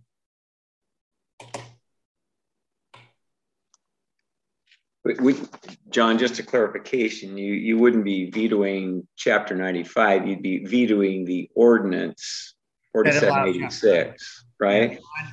Yes, so let me restate the motion. I would like to move that resolution R2022-4 regarding the Kirkland Zoning Code Chapter 95 04786 be vetoed by the Houghton Community Council. The resolution isn't a veto. You're just I don't want to be overly difficult, John, but the resolution is all written up to approve the ordinance 4786. So we're not vetoing the resolution. We're vetoing ordinance 4786. Am I correct? That's correct. Yeah. Essentially, you would be passing a resolution that disapproved the correct adopted by so, John, you want to just state it as such? State your motion that you would be moving to adopt a resolution to veto ordinance 4786 is what I think your intent is. That is my intent. I would like to move to veto ordinance 4786. Okay. Is there a second? I second. Okay, it's been moved and seconded. Now I have an opportunity for discussion. I haven't heard from Betsy or Kristen. I've and I'm not assuming that everybody has an opinion on this, but I'd like to make sure that everybody has a chance to at least comment. So Kristen. Very small comment. I'm catching the tail end of this, right? As someone that's been on the council for only a couple of months. So my opinion is that I should abstain from further conversation and action on this particular topic. Okay, that's fair. I appreciate that. Betsy, do you have anything you'd like to say? No? Betsy? Well, as you know, I am loath to veto. I know, but I certainly value your input. We all do. I do think this code is problematic. I think the tree code has always been problematic. I think that's why we're sitting here the way we are right now. It seems like every time we try to simplify it, it just gets more difficult. There's things about this I don't agree with. There's other things about it I do. I guess I could go either way. I probably wouldn't vote to veto it. Just also considering our lifespan, it feels like just. I don't really think that we should make a decision based upon whether we're going to be in existence after June. I think we should be taking actions just as though we were going to continue. I don't see why we should alter our actions. So, by vetoing this resolution, we would keep the existing tree codes. That's what would happen. Yeah. Yeah. I'm not trying to push you one way or the other. I'm just trying to make sure everybody is heard and that we all have the same information we're working with, and So I'm not looking for. I just wanted. We're having discussion. Yeah. So I don't hate the existing tree codes, to tell you the truth. Okay. Anyone else care to any other discussion that you'd like to put forth before we vote on the motion? Any questions? I haven't expressed my own opinion, but frankly, the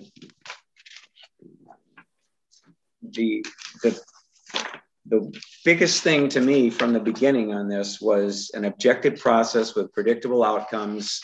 That was, everybody agreed that was really an important part of this. And the one thing that was crucial to that was having some limit that if they achieved a certain threshold of credits, then that constituted, then they knew at that point they would be safe, and that's been eliminated. And that one thing alone, when I saw that, I said, well, I guess they just decided that that's not the objective predictable outcomes is just not a priority, and I just can't agree with that. I think it's wrong. So personally, I agree with John, and I don't necessarily like. I also agree with Betsy. I'm not a big fan of the existing tree code, but I don't think this is an improvement. It doesn't. It's creating more problems, and so I can't support it. And I know it's not going to have any long-lasting effect, but at least on principle, I think we should act as though we were still going to be around after June. So. What do you think is the most do you think that is the most onerous part about it? Personally, to me, that was the biggest disappointment because the credits that were the objective process with predictable outcomes. That's not there. That one provision, yeah. And not having those tree credits where you knew exactly that. I mean, there's a lot of specifications in here that's, I kind of know what was going to happen if I cut down a 20 8-inch diameter tree. I mean, I feel like I do have some predictability on this. So where specifically do you feel it's unpredictable?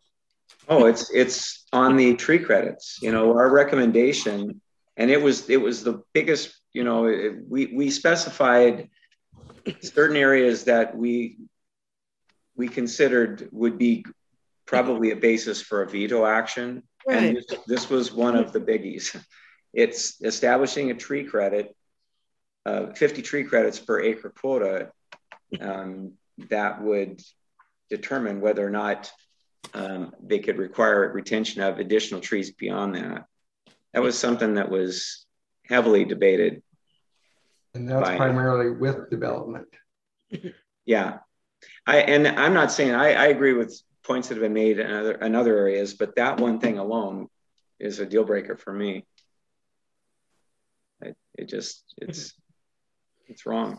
So you're not buying the staff response to it?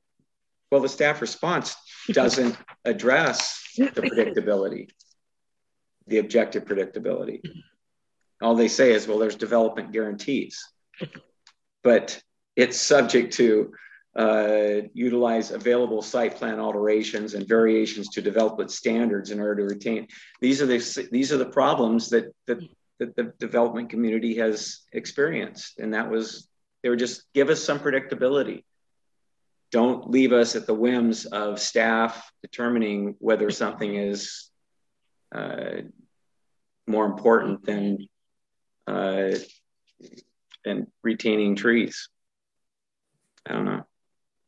So I can just, yeah, and I can just kind of add to, you know, a little more context. You know, I know that this was a super fast overview, but, you know, kind of the intent here is, you know, with the phased development and review process being eliminated, trees would be addressed much earlier on during the development review project or during the project in general. So, you know, there would in that way be more information available at a pre-submittal meeting to be able to kind of have a direction as you leave that meeting, knowing, you know, what would get approved or what wouldn't get approved. So those, you know, those processes are still being kind of fleshed out with the city, but I just wanted to point that out. The intent is to try to increase predictability for applicants and for developers.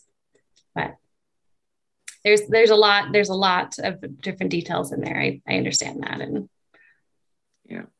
yeah. We, believe me, Katie, we're not holding you personally responsible for you. Oh, certainly. Yeah. Don't take it personally. Yes. Okay. Okay. Not at all. Don't Larry's worry. got his hand up. Yeah.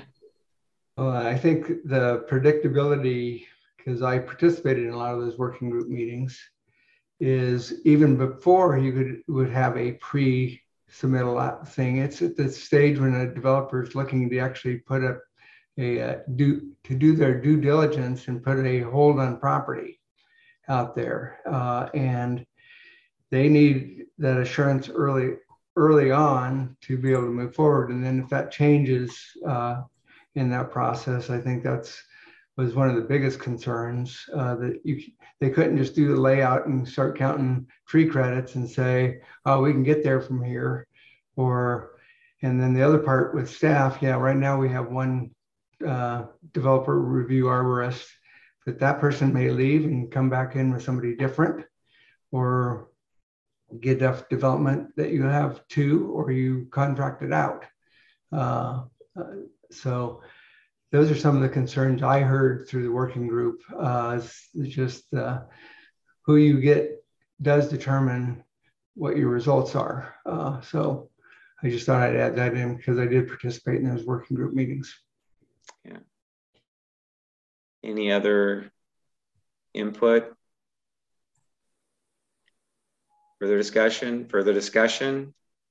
Okay, so there's a motion made by John, seconded by Bill, to veto ordinance 4786. All in favor of that motion signify by saying aye. Aye. Opposed? I guess that's me. That's okay, Betsy. We respect that. And Kristen, for the record, is abstaining.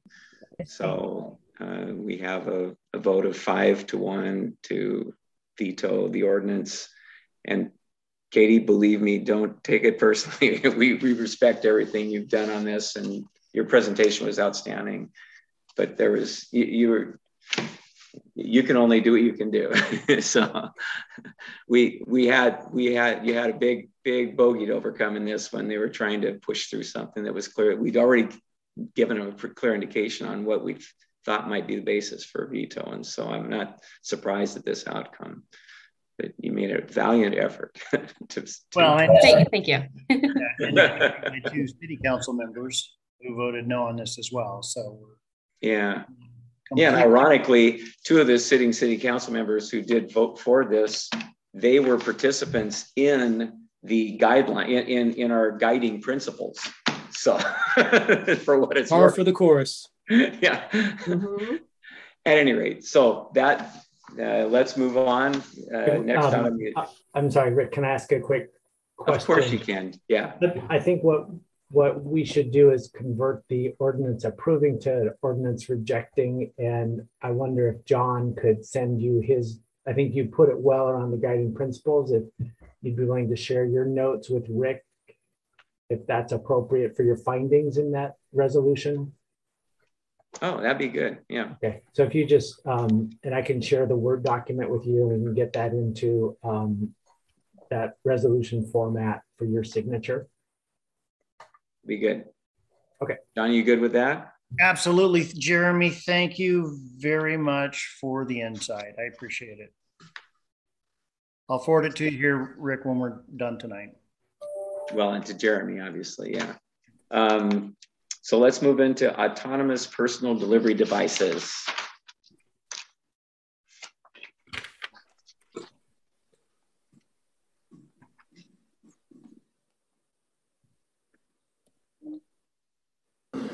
Good evening. Can you hear me? Yes. Awesome. All right, let me get my presentation up here.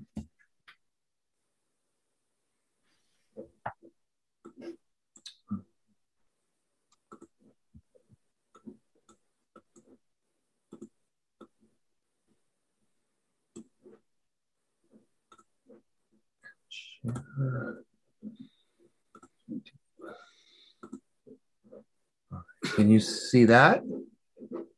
Yes. Great. All right. All right, good evening. I'm here to provide a briefing on autonomous personal delivery devices, APDDs, in the city of Kirkland. Tonight's agenda includes a staff briefing on the topic, followed by your input on potential regulations. Houghton Community Council should tell staff if you'll be participating in the joint public hearing with Planning Commission, tentatively scheduled for May 26th.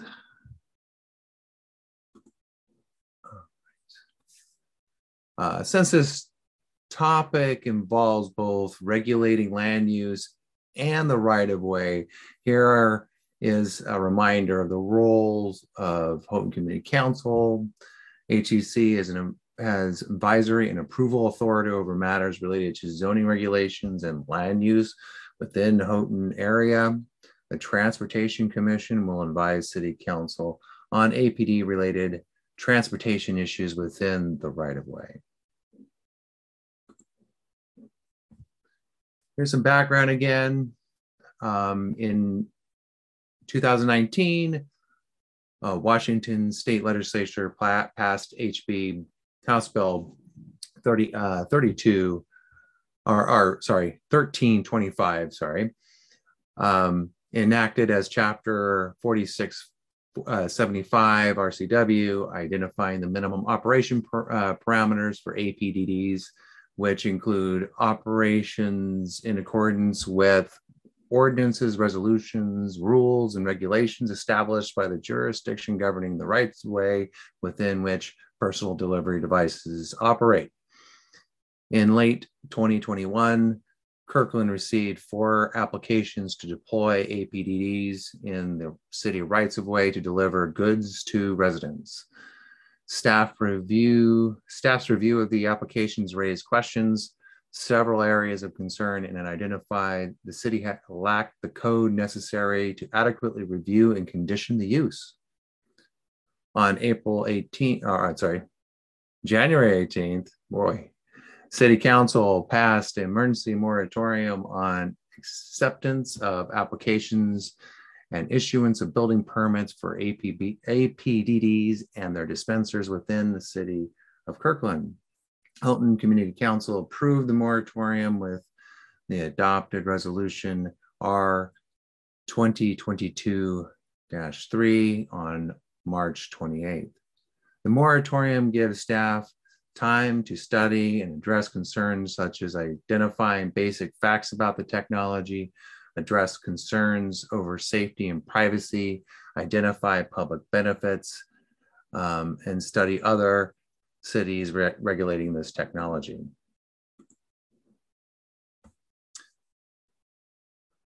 Your meeting packet provides an early overview of the technology, specifically the Amazon Scout Delivery Program, its APDD technology and dispensers, how Scout delivers packages, operator requirements under state law, limitations of the technology, including inclement weather and steep hills, a brief discussion on how Amazon plans to use the technology, as well as links to other companies also working with this technology, staff initial thoughts on public safety, and a summary of how other cities are regulating the devices and their dispensers. Since this meeting packet was created, staff has gained additional information after conducting public outreach and received a demonstration of the Amazon program. Amazon provided a demonstration at one of their testing locations in Snohomish County. Staff was able to observe Scout program and came away with the following observations. Currently, the program only operates in low-density single-family neighborhoods. The program is pretty hands-on and in its infancy. Amazon employees arrive at a dispenser, conduct diagnostics, load packages, and manually operate the Scouts off the premises to a designated location on the sidewalk. Unlike the picture here, the dispenser has an awning along its side and runs the length of the unit and extends out about the width of a parking stall. The delivery van parks next to the awning. At a minimum, 3 parking spaces are consumed with the dispenser, its awning, and delivery van. It's unclear if all employees show up in the delivery van, so additional vehicles may be on the premises. According to Amazon, employees stay on the premises throughout the delivery process, which can be up to 6 hours. During delivery, the Scout moves at a slow pace and must be remotely operated at intersections. According to Amazon's, the device can't reach 15 miles per hour, as it says in your meeting packet. And during the demonstration, staff observed the device moved at less than walking pace. Also during the demonstration, the device remained in the middle of the sidewalk. Obstacles such as a fallen A-frame sign could not be traversed. And when encountering people, the device stops and does not move off or to the side of the sidewalk.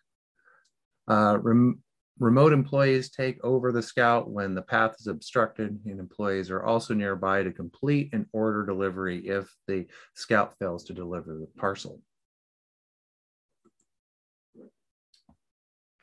Okay, we had some public outreach. So staff conducted 2 small community outreach meetings on APDDs. The next 2 slides summarizes what we heard from the community. The community would like to know how what is the public benefit to the city as a whole. The community is concerned about how the technology impacts those who are disabled and want to ensure that there's no American Disability Act violations. How does the technology align with the city's sustainability master plan? There are also concerns about traffic incidents along at blind driveways. Additionally, the questions such as would police department resources be disproportionately used on policing APDDs? There were privacy concerns over video recording and who has access to this information, and how are we going to define if the program is bad? What rate of incidents would make it good or bad? Other observations. This technology is early in its development and requires a lot of hands-on attention. Amazon has acknowledged that there will be changes to the Scout devices, which could manifest in something that looks and operates differently in the future. There may be other APD programs that have mobile dispensers, such as vans and trucks, to disperse from. Other companies, such as Coco, which was linked in your memo, does not require a dispenser at all, and has a business model that puts its product in commercial areas next to restaurants. Whether on private property or on the public streets, safety should be a priority with any regulation. Staff will need to study the safety implications to vehicular traffic, pedestrians, bicyclists, emergency response, and potential conflicts with other users. Amazon is conducting accessibility testing with the World Institute on Disability to address issues with the disabled community and the Scout program, and that is still forthcoming. All right, before I take some questions and hear your thoughts, here's a basic landscape on how to regulate land use component of this technology. There are 4 options. We can not allow it, allow it as a pilot project for a specific time, come back and make permanent regulations, allow it with no discretionary land use decision, meaning set a code, but allow it without any kind of discretionary land use review, or allow it with a discretionary land use review, setting certain criteria for staff to review and approve APDs in Kirkland. But regardless of the type of regulations, regulations should define the use and activity within the city of Kirkland, identify the when and where it is allowed. It could be like banned on like steep areas like Goat Hill and other areas with challenging topography or lack of infrastructure. In the case of Amazon dispensers, we should set parking and siting requirements on private property. That's the quick overview. That's the 30,000 feet of APDDs and their dispensers. And I can take any questions before hearing your thoughts.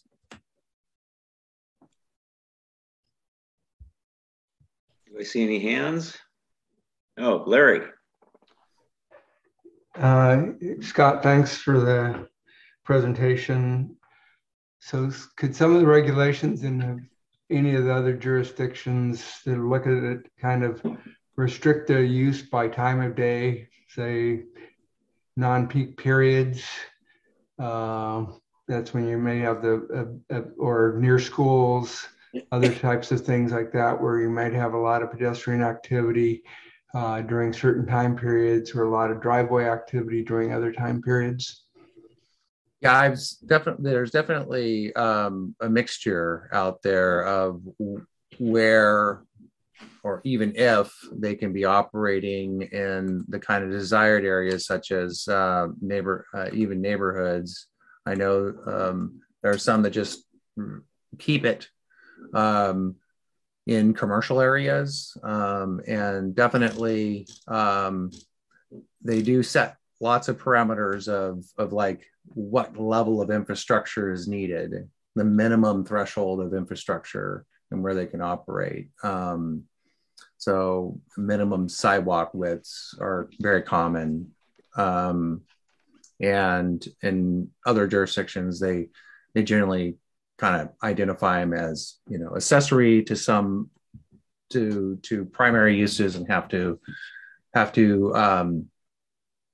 adhere to all of the land use requirements of that primary use, including buffering, land use buffering, and such, signage requirements, etc.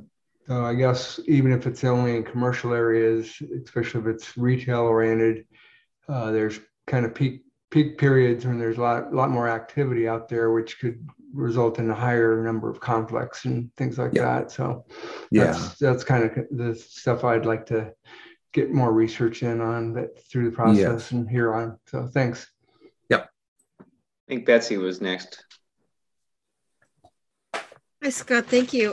I guess my question is, the process is there's going to be a public hearing on this, correct?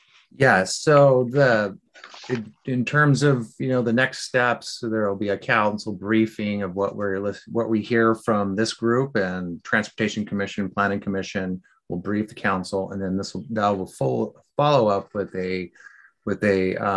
some staff crafting some code, and then a public hearing with the Planning Commission and probably Houghton Community Council. Okay. So my question is, I mean, at least at Houghton, there's an awful lot of mothers with the strollers and children on little bicycles, and some of our sidewalks are very narrow, and a lot of our streets don't have sidewalks. So it sounds like if you're on a 3-foot sidewalk on 108th, I think one side of the street has pretty narrow sidewalks, and you're pushing a stroller, this thing would just stop in the middle of the sidewalk, and the stroller would have to either move off the sidewalk into the street to get around it, or they would have to wait for the operator to come and move it or take remote control over it. Yes. And so there would definitely be a delay in the timing in which the device would stop, and then realize that that if the obstruction doesn't move, then a remote operator probably would come into play. The timing of that is just we're not quite sure. And this is just reviewing this single technology from Amazon. There are other technologies out there. They all look very much the same. I mean, most of them do. I think the links that I gave you were, I think about 3/4 of them all look like little coolers on wheels. But they might have different response times. They would operate potentially in different areas. And again, regulations such as setting certain types of infrastructure requirements might be a very wise protocol. Yeah, I think I agree with a lot of Margaret Bull's comments, and I would say keep them out of the single family residential. I mean, I can see how they might be useful in commercial settings, but I think they're going to be very problematic and dangerous in residential neighborhoods. So, Bill. Yeah, thanks, Scott. Great presentation. My question is, I'm a runner and I'm out on Kirkland sidewalks quite a bit most days of the week. And something that jumps out at me about this thing is trip hazard. I can see this thing being stuck on the sidewalk somewhere in some of these dark, shady areas on 108th. You wouldn't see it. Older person might trip on it. There's a stroller issue that Betsy brought out. That's a really good point. Has anybody talked about that in any of the meetings so far? And has anybody talked about proximity warning? audible alerts or light alerts that would be on this thing? Yeah, so the technology is very, very new. It even looked slightly different from the time when you look at the even the photos that I had in my presentation. They look a little bit different. The lights are in different locations. They're closer to the top of the dispenser now, so probably as a visibility thing. We didn't witness any kind of audio warning of the device being in a place that might not be easily seen. They are required by state law to have lights and on, especially if they're be operating at certain times of the evening. But of course, cities can also create regulations themselves that would require potentially having certain types of visibility requirements, such as lights being on at all times, maybe setting forth, some sort of auditory warning in certain circumstances, even if that technology is not quite there yet. I can imagine that it's not too far in the future. Okay, thank you. Ruth, you had your hand up, but now I see it's removed. Did you change your mind? No, I don't know why it did that. It's still up. So. Okay, you were next, and then Kristen. My real hand is up. In looking at the notes, I'm trying to figure out where in Houghton this would work, because it says it was, they're not going to test in Kirkland downtown core, and they do not operate on narrow or crowded sidewalks. And I assume they don't really operate on no sidewalks. So you have some streets that you have a street that has a sidewalk and it connects to another street with no sidewalk, which connects to another street with a sidewalk. So that leaves out a lot of residential. I know Lake Washington Boulevard is out because that's all multifamily. It says will only go to single family, not multifamily buildings. So Lake Washington Boulevard's out. Lakeview, up where I am, it doesn't work on hills. So that's all of this Lakeview area, because we're all hills here. Just kind of curious as to where they think in Houghton this might deliver to. Well, as far as Amazon is concerned, there is not a place they identify or mapped for Houghton. All of the applications that came in are all north of the Houghton area. So, and they do it does look a little interesting in certain areas where they are aware of infrastructure limitations. The technology, cannot operate again on steep hills. They just need relatively flat or flatter environments and a kind of infrastructure that can handle it. So there's has to have a kind of a sidewalk and a speed zone that works for them. It has to be adjacent to a kind of a commercial area that's not going to be putting them in a place where they would have to have the units go across a very busy arterial street or something. It didn't seem like that there was they were avoiding all of these areas of the city where the infrastructure might be problematic. Okay. For them. Because it also said they would not operate over a certain limit of rainfall or threat of snow. So, yeah. So if you're waiting for delivery and it might snow that day, it sounds like there's just a lot of questions, and I'm concerned with getting in on the beginning of something. It almost seems, it's kind of like in Seattle when they did the electric bikes and people said, how are you going to do electric bikes in the rain and steep hills and all of that? And then a bunch of those companies went under, and then they refined it.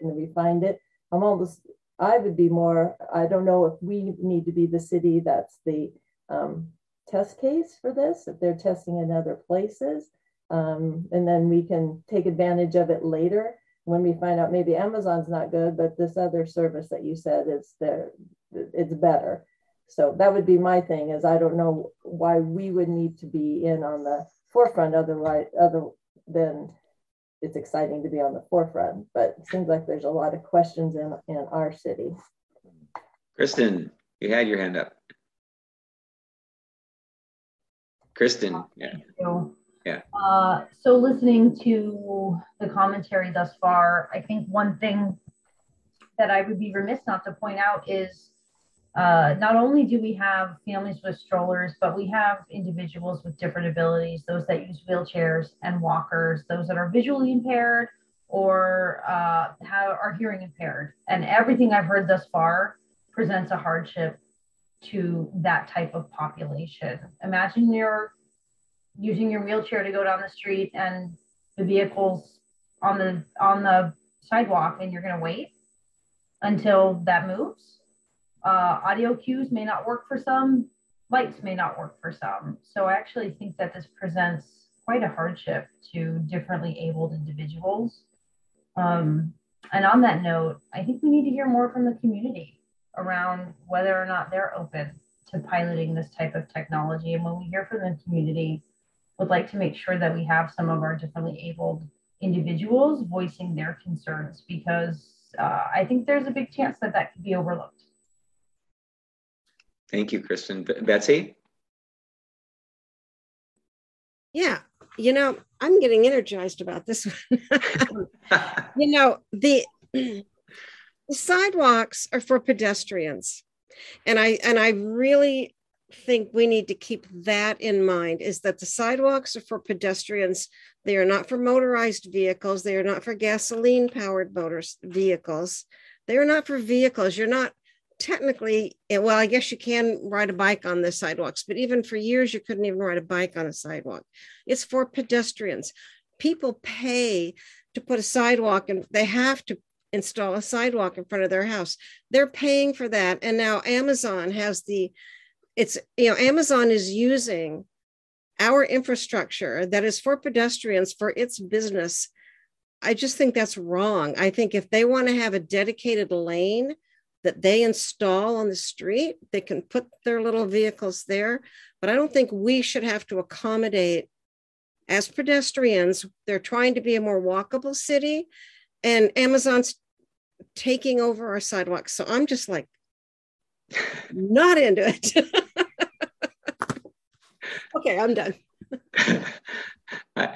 I see Scott nodding, showing some concern. What I want to ask Scott is, what is the compelling public benefit to even consider? Why is this even under consideration? There's no public benefit. It's an Amazon benefit. But that's my question. Yeah.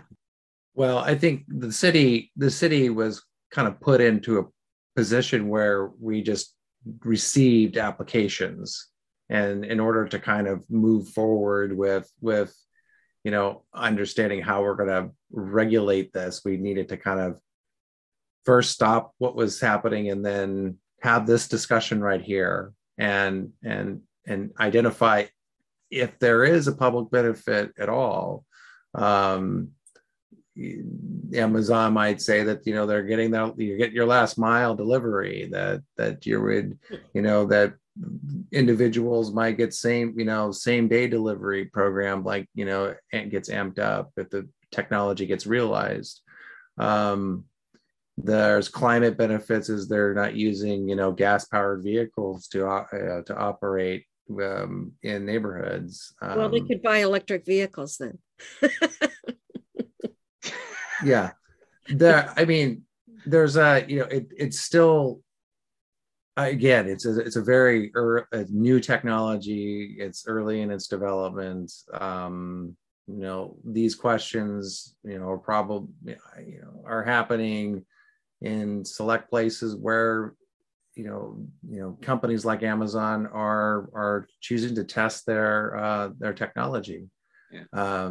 So yeah, I mean, these are new questions that we're going to continue to have as this proliferates in society. Okay, John, you've not had a chance to ask any questions or comment. Thank you, Scott, for the presentation. Very nice to see you. Nice to see you. My questions are really, I'm going to jump from your 30,000 foot view to a 50,000 foot view. I think we can all kind of understand why technology companies want to expand their technological abilities. I think we can all understand reactions like Margaret Bull has had and like Betsy have had about conflicting issues. My questions really are that sort of in the Pacific Northwest, Kirkland, Redmond, and Bellevue are branding themselves as the technology center, the technology triangle, excuse me, to kind of compete with down in California. And we are attracting a significant number of technological companies here that want to come and grow technology. So the real question is, and you kind of answered when you said they sprung this on Kirkland, does the city of Kirkland have a desire to somehow coordinate, to work with, to partner with, to try and figure out how to make technology work better for our community, for the citizens, to integrate better, to save energy, to be less pollution generating? Or is this entire project really one-sided by a development company coming to a city? Which way is it? Is it one-sided, or are both sides interested in figuring this out? Well, I think I probably already answered. I think we did have it sprung on us. It was something that we weren't approached. No one approached the city asking to partner with the city on trying to explore the benefits of this technology first and foremost. So we're kind of when we went out and witnessed the demonstration project from Amazon, we are really looking at a single company that is looking to explore, their version of this. And so we have a lot of questions ourselves as to, is this really the only type of, personal delivery device business paradigm? And I don't think it is. There's many different modes of utilizing this technology. So it makes it very clear, and staff was very cognizant that we're really concerned with a lot of the same conflicts that you've all identified, including people with a disability, to what is the sidewalk for, who has what is the right of way, what is the public benefit? All of these are very fundamental questions that on a very new technology, and I think we're all learning this together at the same time. What is I guess Kirkland's appetite for this, having this technology in our city? Okay, Larry. Do you happen to know if the state has also done anything related to drone deliveries? Because this is basically be the ground version of a drone delivery. Well, I know that the city of Kirkland is exploring, its public use of this, at least, operating on a pilot version of this. But that's something that's a whole other technology that, I have not yet, had the privilege of exploring and finding out all the different issues related to that. But I'm pretty sure that's very similar, at least as it relates to safety and privacy concerns. And, I was just wondering, are we jumping toward some pilot project or other thing with these that gets replaced in a few years because, hey, the new toy is drone deliveries out here. I think it's going to be Trevor Chase myself, but it's just me. So, thanks. Okay, so I think we've all had a chance to express our questions and concerns. The only question is, it seems to me, is whether we want to participate in the joint public hearing with the Planning Commission on May 26th. Does anybody disagree with us being a participant in that joint public hearing? Anybody think it's not a good idea? Larry? My comment isn't that I don't think it's a good idea. I think it's very valuable for us to put in. But as Scott said, right now there's nothing there in Houghton, and then I don't know how quickly this all process will come out. And I know you want to treat this as if we're going to continue to exist, but I would also suggest if we don't participate as a body to do it, that we as individuals would take that opportunity to participate. Yeah. Well, I'm not hearing anybody who objects to participating as a body, and I do believe that it's appropriate for us to continue just as though we were going to be on it until we no longer exist. We should be operating on the same basis. I'm not into the lame duck. We're just not doing our duty. Our duty is to continue until we no longer have authority. That's my feeling. I think our council has historically had very good input. Yeah, I think we can be constructive, and so yeah. So with that, Scott, I think pencil it or schedule us in for the joint public hearing. And I presume that that'll be chaired by the Planning Commission. We'll just be a joint participant in the process with them. Okay, thank you so much. Excellent presentation. I really, really appreciate your all of your responses. Great. Thank you. Thank you. All right. And so with that, we're now in the administrative reports and council discussion section of our meeting. And under the La Quinta Permanent Supportive Housing Council discussion, if you remember at our last meeting, we agreed to have a committee established a committee. And the idea was that we didn't know when the city, let me back up. Jeremy said that the city was in the process of setting up some sort of a public process to get public input on this. And we didn't know whether that was going to happen before our next meeting. And so we actually authorized this committee to, if that were to happen, for that committee to go ahead and put together their suggestions, recommendations on behalf of the Community Council. However, fortunately, that meeting is going to be on May 9th. And so we do have an opportunity as a council to consider what the committee has put together so far.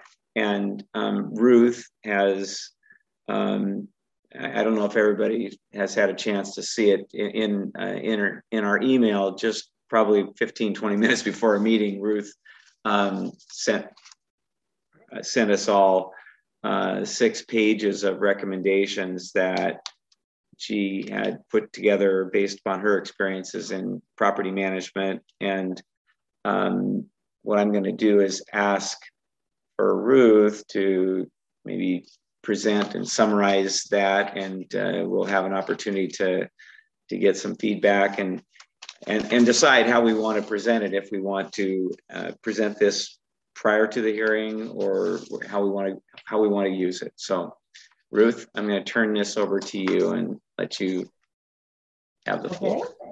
So our committee was 3 people. So what we did is I took John's notes from his airplane trip. He has a bunch of notes that he took when he was on a plane. And then Kristen sent the, very helpful, sent the, basically the outline. So she did like resident screening criteria and had some questions. So then I just went by outline, and used some of John's, well, all of John's thoughts, but then just as a landlord, just thought if that personally, I think that's how it should be looked at. I mean, they're basically going to apply to be in there, right? They said that there's not going to be, not everybody was going to get in there. There's going to be a process. So, so we just broke it down by the screening criteria as we saw it. Then lists of prohibited residents or actions, some rules, and then all these things can be added to or taken away. So for instance, page 3, a lot of that is the city's going to look at that and say, yeah, forget it. But that's if a normal resident, a tenant, can have a 10-day notice to quit or a 3-day notice to quit or whatever. I feel that the permanent supportive housing should be the same way as a healthy person, I guess, if we're differentiating it. So that's where that just kind of more of the process of managing it. And then we just kind of, and again, talked about parking, and just arbitrarily each person gets 1 parking space, no RVs, but I don't know, did you see the picture? There's already an RV there. And this is all just basic tenant responsibilities. So, and then the Citizen Advisory Board, some ideas on who should be at that. And then a link to the Good Neighbor Advisory Committee for Bellevue. So they're a little ahead of us on that. So it's more of you just kind of reviewing it and would love input and how to make it better. But I don't know if everyone got a chance to obviously not look at it. Oh, yeah. Has anyone had a chance to look at it? I took a quick look at it, but I mean, literally, it was an Evelyn Woods quickie. Yeah. So what I'd like to ask is one of the things that we really wanted to talk about was specific objective measures that would be monitored, and if they failed to meet those measures, and then after so many incidents or so many, or a definition of success, and if it's not meeting the criteria that have been set, then at that point it would trigger some process that could result in a change in use, so that it would have to entertain a different population if it was creating too many negative consequences. But did you get into any specific measurements or criteria? That is on the second to last page in terms of on-site metrics. Okay. Recommended. And then another recommendation is the Inn at Queen Anne has been open since the end of January. We're just around the 90-day mark. That should have metrics. That should have a benchmark. We should be able to benchmark the Inn at Queen Anne, understand what's being reported, what's being monitored, and how to start measuring success. So my recommendation would be that either prior to May 9th or on May 9th, we request those benchmarks from the first 90 days of the Inn at Queen Anne. Yeah. Do we know what information is available? No idea. Yeah. And has anyone tried to get it? I was going to send an email to Leo Floor and I didn't. Mentally, it's up there, but no. I'm happy to request that from Leo. Would you? Yeah. That'd be great. Yeah. I don't want to dominate this, but to me, that above all, if we can get specific measures of success and what is and isn't acceptable, and that can be monitored and reported on a regular basis, like I think one of our Stuart Early, I love, his recommendation was, have those measures online and transparent. It's reported on a monthly basis, so people can be seeing these measures. But we need to know what measures are going to be most helpful and are available, and how to get that information. Betsy, did you have something to say? No. Okay. No, I do. Okay. Yeah. I totally agree that we need that. So I'm all for it. Yay, get those metrics. And I want to reiterate, I'm going to go back because, everybody's talking about, the stick, but there's also the care. I mean, the thing is, I try to imagine myself living in a hotel room. I mean, nothing would kill my soul faster than having to live in a hotel room. Yeah. At the La Quinta. I mean, I'm sorry. So I really think that, and also I do want to say, I do have a family member who has been an addict, who has been homeless in Seattle and in Bellevue on the east side. So I talked at length with this person. I made an appointment, I just said, let's take a walk and let's talk, and he was saying, this is great. This is what these people need. They need to get off the street, but there's trouble here, there's trouble. And he said, one of the things that you need to do is you need to keep people busy. And that's what I was thinking too. I was thinking, there's nothing more soul sucking, like I said, than sitting around in a parking lot in a La Quinta, and so he suggested that we do something with Labor Ready, where the van comes every day and says, who's working today, and gets people over to job sites. That, you have classes. Maybe we can get classes there. I want to start a library there. I want to make sure there's books for people to read and a quiet room where people can read. I want to start a pea patch and a garden so that people can grow food, grow flowers, grow vegetables, learn how to do something. Maybe they can be taught, cooking, maybe we can have people coming in, like making this a model situation so that it's not all like these people are bad, they're criminals. Maybe they really do need a leg up. I mean, let's give them a chance, maybe. But also, I'm glad to hear there's going to be food there. I don't quite understand how that's going to work yet, but I do know that this person I talked to said that maybe grocery stores or things can give vouchers to some of these people, because he said there will be a lot of shoplifting. He said if, there can be, I mean, especially if they're unemployed and don't have any money and stuff like that. He worried about the gas station that's right around the corner.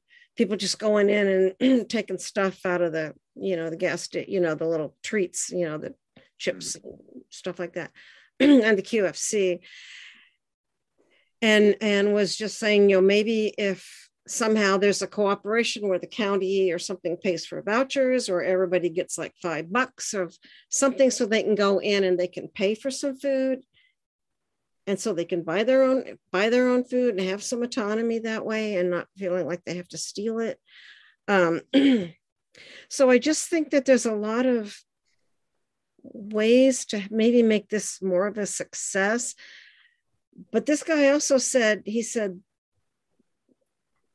one strike, I mean, it's only going to take one incident for the east side to never have another one of these things again. I mean, no city's going to want this if something bad happens at this one. So they really need to they really need to understand that they got to mind their P's and Q's. He also suggested that every day, maybe twice a day, that the residents are responsible for cleaning up the parking lot, for going out and maintaining it. I mean, it's just like making them more responsible for it instead of like people coming down so heavy on it. Give them more responsibility for like, hey, prove to the city that you are a good neighbor and that more of these facilities should happen on the east side. So anyway, that's my 2 cents. Okay, thanks, Betsy. I think Bill, you were next. Yeah, because of the site location, the sensitivity around the schools being so close or just adjacent to it, I think you might want to have some language in here, either in the resident rules or other section, code of conduct about encroaching onto the school property. That would be a serious violation, and maybe getting some school administrator to provide some of that language or concern there to plug that in might be something to look at. But this is a great document, Ruth and Kristen, and who is the third party? John. John. This is, great work here. Appreciate that. Before I forget to mention it, I should have mentioned before now, John has been fighting COVID for like 3 weeks, John. So he's been while trying to maintain a business. So John's ability to participate in this as well as everything in his life has been very difficult for the last 3 weeks. Wow. As a retired colonel of the U.S. Marines, I hereby make John an honorary U.S. Marine.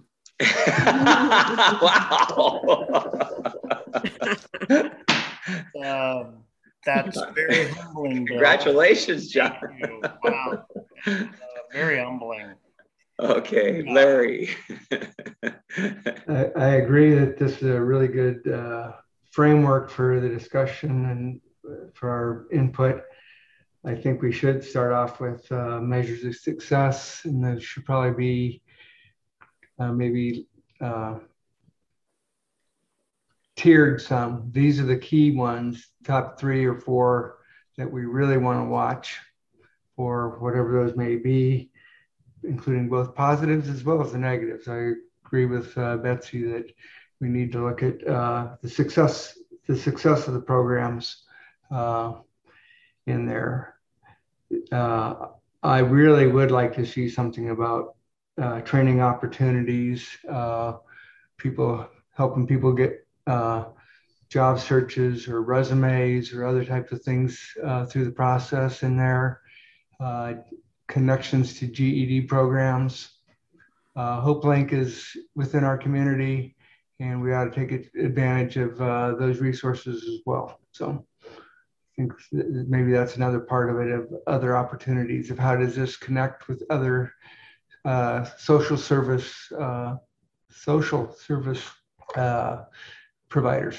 Yeah, maybe it's a food donation site, and people can donate food, and stuff. Mm-hmm.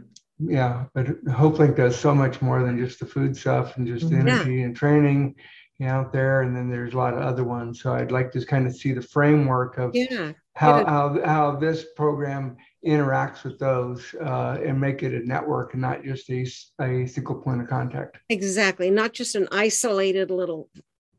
Yeah. In the concrete there. Yeah. John. Thank you. Great conversation, everyone. 2 things jump out at me. First is I love Kristen's comment about we really should have some metrics already in finding out a 90-day period from Queen Anne. So I really think we should push hard on that, push the city to push hard as well. I think the city will have more clout in obtaining that information. So I think that's something that we should try and have the city council work on with the county council. And maybe Kristen, if she's willing, could maybe work with a city council member to try and get that information. I think that was really, because we should have a lot of that. So good on you, Kristen. The second item is there's been a lot of discussion that this is in Kirkland, for Kirkland, promoting Kirkland. Kirkland wants to be involved. I'm encouraged everyone, the discussions about education and that sort of thing. I wonder if there's a way we could reach out to our own vocational institute at Lake Washington Vocational Institute, which is in Kirkland, in terms of trying to provide some sort of facilities for any off-site vocation work at the La Quinta Inn itself, or working with people for simply retraining people. I know when I was instructing at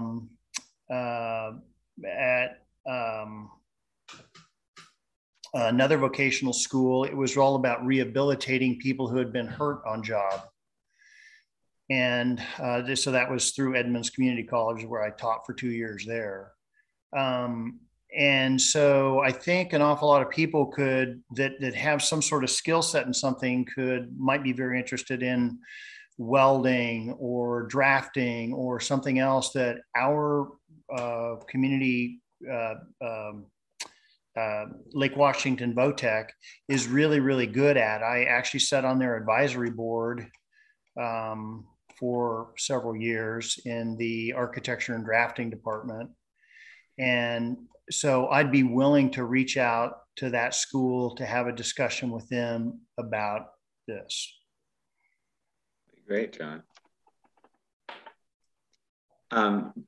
John, when we talked about this at our last meeting, you felt really strongly that you wanted us to make a recommendation before the city had their public hearing process. Do you still feel that way, or do you want to delay and maybe be able to refine what the committee has put together so far, and particularly getting more specific measures and metrics? I would like, with everyone's sort of agreement, I don't want to work independently from our council at all. I would like, perhaps during Thursday's meeting with the mayor, Rick, you and I can simply deliver the fact that the Houghton Community Council is working on this and will present something. Right. And then I think the document that's being put together with some additional input from tonight being refined should be done. And I think maybe, I don't know, maybe we should have a conversation about how that would work after the hearing. I can see some advantages of presenting something before the hearing as a framework. I can also see advantages of doing it after work, after we have input.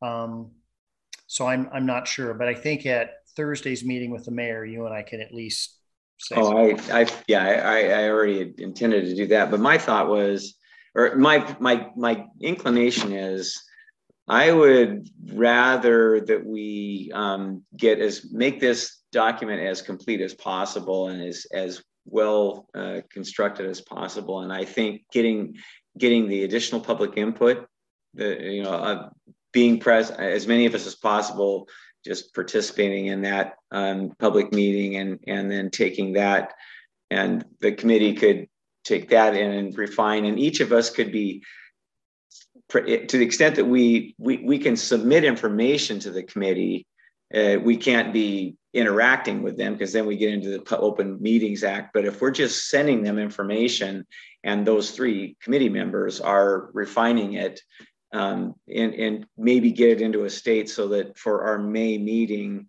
we could plan to have a final recommendation. So we would need the resolution sort of, or at least the recommendations all put together so it can go out with our packet. Yes, that's what I'm seeing. That's what I'm envisioning. Okay. And just as does anybody disagree with that process? You said May meeting. Do you mean the one on the May 9th or our meeting? May 23rd? Yeah. May 23rd. So we take information that we get from the meeting on the 9th. Yep. And add things. And then as you just, if you email us things, we can just insert it, as you have more time to look at it and tell us your thoughts, and we can just insert it on this document. And occasionally I can send it out. So people Jeremy's got his hand up. We might be in trouble. No, I guess my suggestion is, if you're going to be emailing the committee, just make that a one-way communication. Yes. To be a little safer on the Open Public Meetings Act rather than a dialogue. Absolutely. Get into an exchange with more than 3 members, then you got a problem. Yes. Yeah. That was my thought. Strictly one way. It's just people submitting information to the committee not interacting with the committee. As an example, I have a sister-in-law who has worked in this specific type of public service for I'm going to say 3 or 4 counties in Oregon. She's the head person for all public services for these kinds of people. I know that I was looking, as soon as I saw your document, I thought, I got to get this down to her and get her feedback on it, and I'll ask her for ideas on the measures as well. And so, great. Yeah, and so I would just take it from her and submit it to you guys for you to work with it, and each of us can submit our own anything you can come up with in any way you care to get it. And I really would like to see measures of success. As much as we can get objective measures, the better. So does that sound like a plan going forward? Great start, committee. We really appreciate it. And I feel like we're gonna make a good impact on the process. So that's that. And then the other thing is an update on the Houghton Park and Ride. Jeremy, do you have something for us? Yeah, just a little bit of information on that. You did receive some correspondence, I think it's from Betsy, about the Houghton Park and Ride and what's going on with that. The Houghton, Washington State Department of Transportation has been looking into surplusing that piece of property for a number of years now. They have been going through a lengthy legal exercise, which is why it's taken so long to determine whether or not federal highway dollars were involved in the acquisition of the property before they were able to surplus it. So at this point, WashDOT has found that they can surplus it, and they will surplus it. So when they do that, they have to offer it first to another public agency. So they've offered it to City of Kirkland and to King County. And so the city has long had an interest in acquiring that so that we can control its destiny. If a public agency doesn't want the property, then they would surplus it. Then it would go to the private market. And so I think the city has long had an interest in kind of controlling the destiny of that for public purposes before it just falls to the private market or necessarily falls by default to, say, King County if King County chose to proceed with a purchase. So that's where it's at right now. WashDOT is getting an appraisal of the property. I think it's got to go for fair market value. I don't think they have the ability to discount it. And so once the city receives that, then a council would decide whether or not they want to proceed to potential purchase.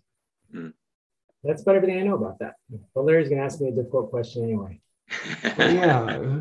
Any idea what the range of public purposes may be? Well, you longtime members of the community council have historically, the community council has expressed an interest in transit-oriented development or affordable housing on the site, right? So there's one. We've talked to Lake Washington School District over the years that as the city looks at property, and this is true of the PCC project that we're looking at purchasing also, is looking for potential public partnerships or public-private partnerships potentially for school space also. So I think there's a variety of options out there. I don't think I know that we haven't gotten through any exhaustive process to identify all the potential options. Larry, you still have the floor. One of the contexts I put in that was the Northeast 85th Street. There's been several comments through that process of, since there's no parking at the Northeast 85th BRT stop. That ideas have come up for shuttle service from the Houghton Park and Ride up to there, up to the BRT line to take more advantage of that. And I just wanted to see if that was part of the public benefit process. Yeah, it certainly could be. I think it's all pretty open-ended at this point. I would think that'd be a sound transit acquisition. Okay, Kristen, you were next. Yeah, so the Houghton Park and Ride is one of the 3 final sites in consideration for the rebuild or rezone of the Houghton transfer station. So, Jeremy, what do you know? What does this do to that process? Was that mentioned at all? Yeah, I think that's a good question. I don't think it takes it off the table. I think the city manager's office has reached out to the county that if that were to proceed as an option or the best option, then we would still be that would still be on the table. So I don't think that would take it off the table as an alternate site for their SEPA analysis. John. Kristen, I'm so glad you brought that up. I was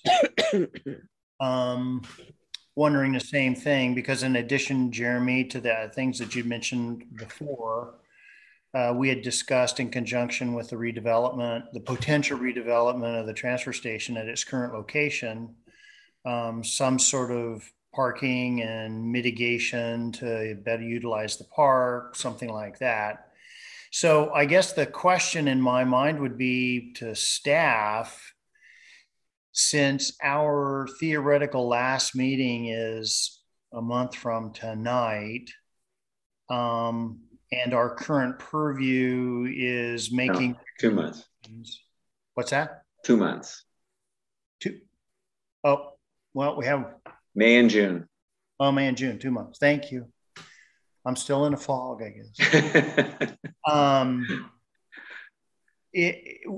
Prior to formal public hearings and formal presentations, would the Houghton Community Council be out of line in making some recommendations with regards to their thoughts on transfer station redevelopment in our area?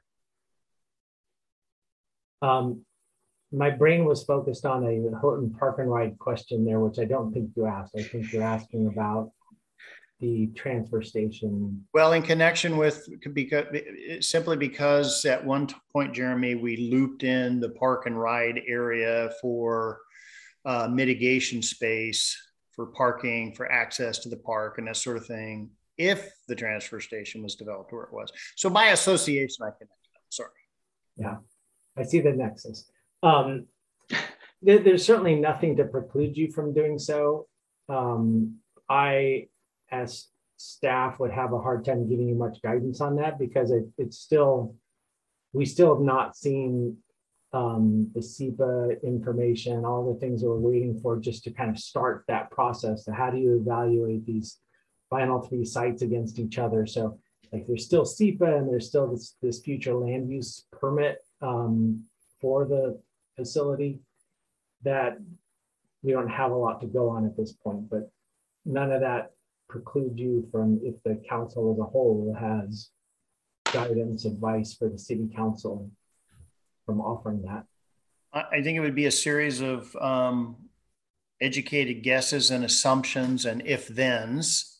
And I don't know, back to you, Rick, in terms of our council, is that something that in the closing phases of our life, if that's something that we should advise to help for the betterment of our community? It certainly is. John, I don't know. I don't know how the process is going to work, and as you know, there's limited. We have limited authority, as does the city, over the darn thing, unfortunately. But yeah, we have recommendation authority. We can. If we have the information to make a recommendation. Weren't they rebooting the process to reconsider some of this other sites? It's been a while since I've heard an update on that. I think what we had asked for was what the city had asked for. It's what the community asked for also. On what criteria did you evaluate these sites, and what would you just take a site off and add another site at that point in the SEPA process? And so I think we're still waiting for that information, but I don't think the county's even started the scoping process for SEPA yet. So once that scoping process commences, then we look at that and say, here's what we think you should study in the environmental impact statement, what the key factors should be. So my concern is just that we have incomplete information to be making any recommendation on. The last public meeting that I'm aware of from King County was in August of last year, and they were discussing a second Woodinville site, and basically said one of these two Woodinville sites and the two Kirkland sites would be the ones moving forward. And I've continued to check on their website and other type of stuff, and there's really no new information that's been published there. I think Phil Allen, I think that's his name, had provided some additional information after the fact, both in materials to us several months ago out there, but just on the process of their selection process. But Kristen, you've got your hand up. Well, I had two things. One is I believe the next siting advisory group meeting is in May. If that takes place, the public is welcome to join. We may have some additional comments from the community. Good. That would enable a further discussion or recommendation from this council. Okay. So there's not a date published, but that's my understanding is that would happen in May. Okay. And then I did see a hand up. Could you make sure and alert us when that is, just so we know? So absolutely, I will. Yeah, when I know, you'll know. Okay. I did see a hand up from someone in the audience. I know that the time period for public commentary has passed, but I just wanted to call that out. Looks like hand has been lowered. Yeah. So they can, but that person can certainly email Houghton Community Council with their information, and we will certainly pay attention to it. Is there any interest on the council of other people to, even if it is some suggestions to the city council about this? On the park and ride side? On the two sites in our purview area. I mean, Ruth, Betsy, Kristen, Larry, you think it's worthwhile that we make some recommendations based on possibilities? I think it could be worthwhile. I know that it is an important topic to our community, directly impacts Houghton, or could directly impact Houghton. I'd like to see if the siting advisory group meeting happens in May, because I do think that will give this community a much more directed path as to whether or not it is still two Houghton sites and Woodinville, or maybe just two Houghton sites. I mean, we don't know at this point, but yeah, I think it could be worth it, and I would be willing to put my time into that. I think it's just as important, regardless of the Houghton transfer station, of trying to understand the public benefit if the city moves forward with the park and ride lot purchase in any case, of how it fits in with all the goals and stuff that we've seen, whether it's affordable housing, TOD, other types of stuff out there, to keep that in mind and not just focus solely on the Houghton transfer station, potential mitigation strategies or other types of things, because that is a gateway to a good part of our community.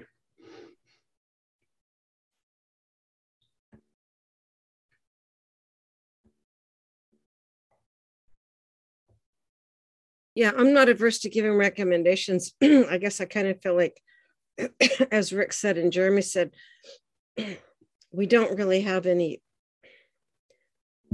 we don't really have any jurisdiction. There's not much we can do. I don't know exactly. I mean, would we be talking about design of the building or traffic, or, I mean, what exactly are you thinking, John? I know you don't want to see it. If I can butt in, I think we Okay. lost Rick. So, okay. John, you're in charge. Oh, okay.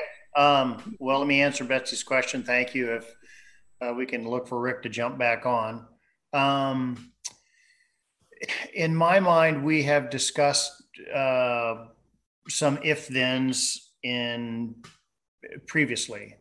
And I think it would be a good idea maybe just to bring forward as a collection from our council, collection of our council from what we gathered from our years of experience and understanding these properties in Houghton's. These are some things that just to remind the city council when they're reviewing all of this, these are things that were very important to the community should this move forward in the community. And here's a list. We've compiled it for you.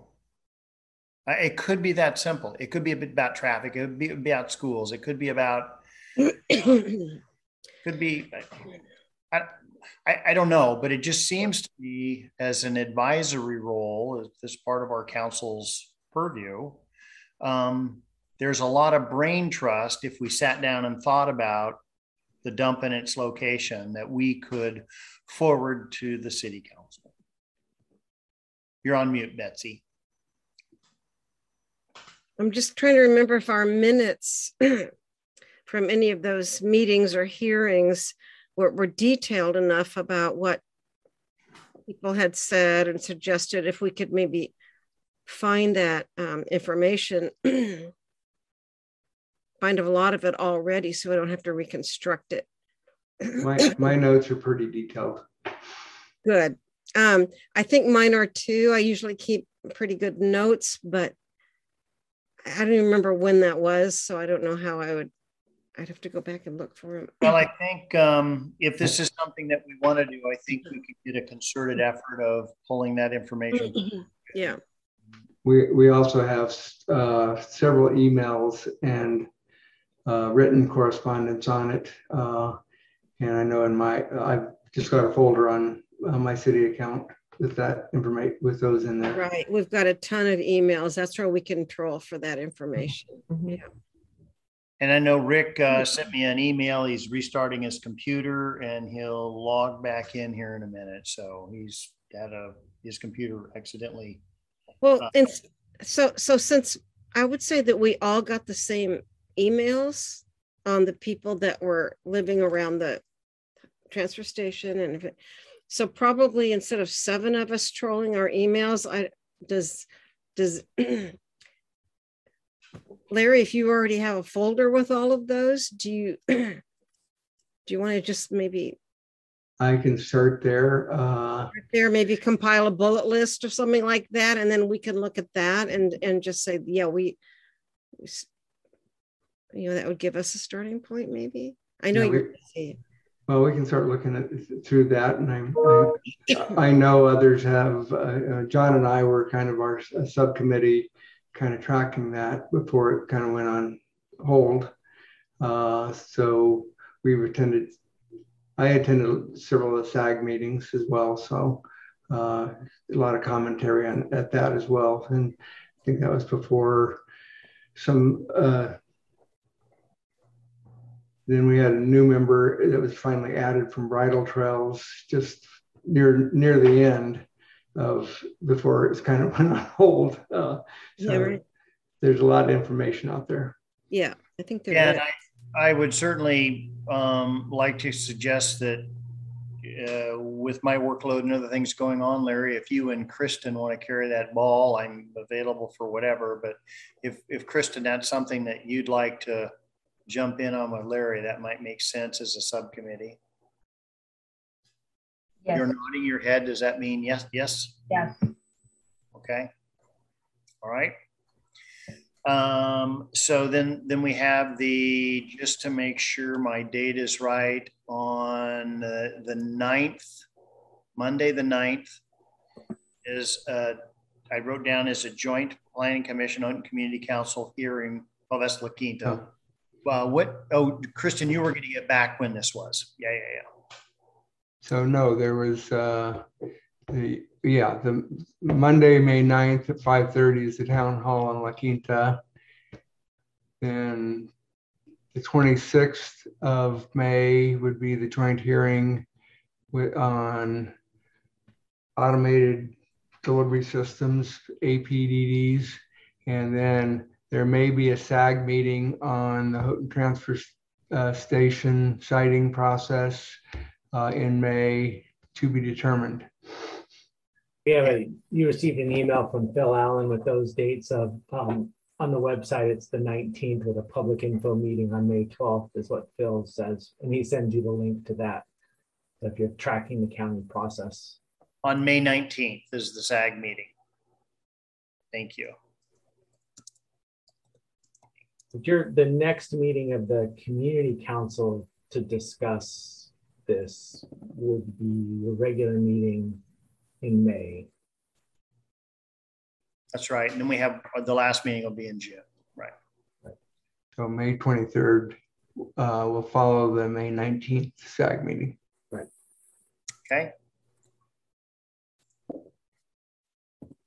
Perfect. Are we all on board with that? Mm-hmm. Okay. I'm looking to see Rick is still not on yet. Jeremy, is there anything else on our agenda? That's everything for me. Okay. Does anybody else have any closing comments? Motion to adjourn. Okay, I motion to adjourn. Is there a second? Second. All right, I think we're all concluded then. So motion. All in favor, say aye. Aye. Aye. All righty, meeting is over. I will alert the chair. Oh, there he is. He's back. He's back on just in time to say goodbye. Rick, you there? Hi, Rick. Good night, all. Good night. Night, Gracie. Good night, everybody. Oh my Good night. Thank you. John, go to bed, man. God.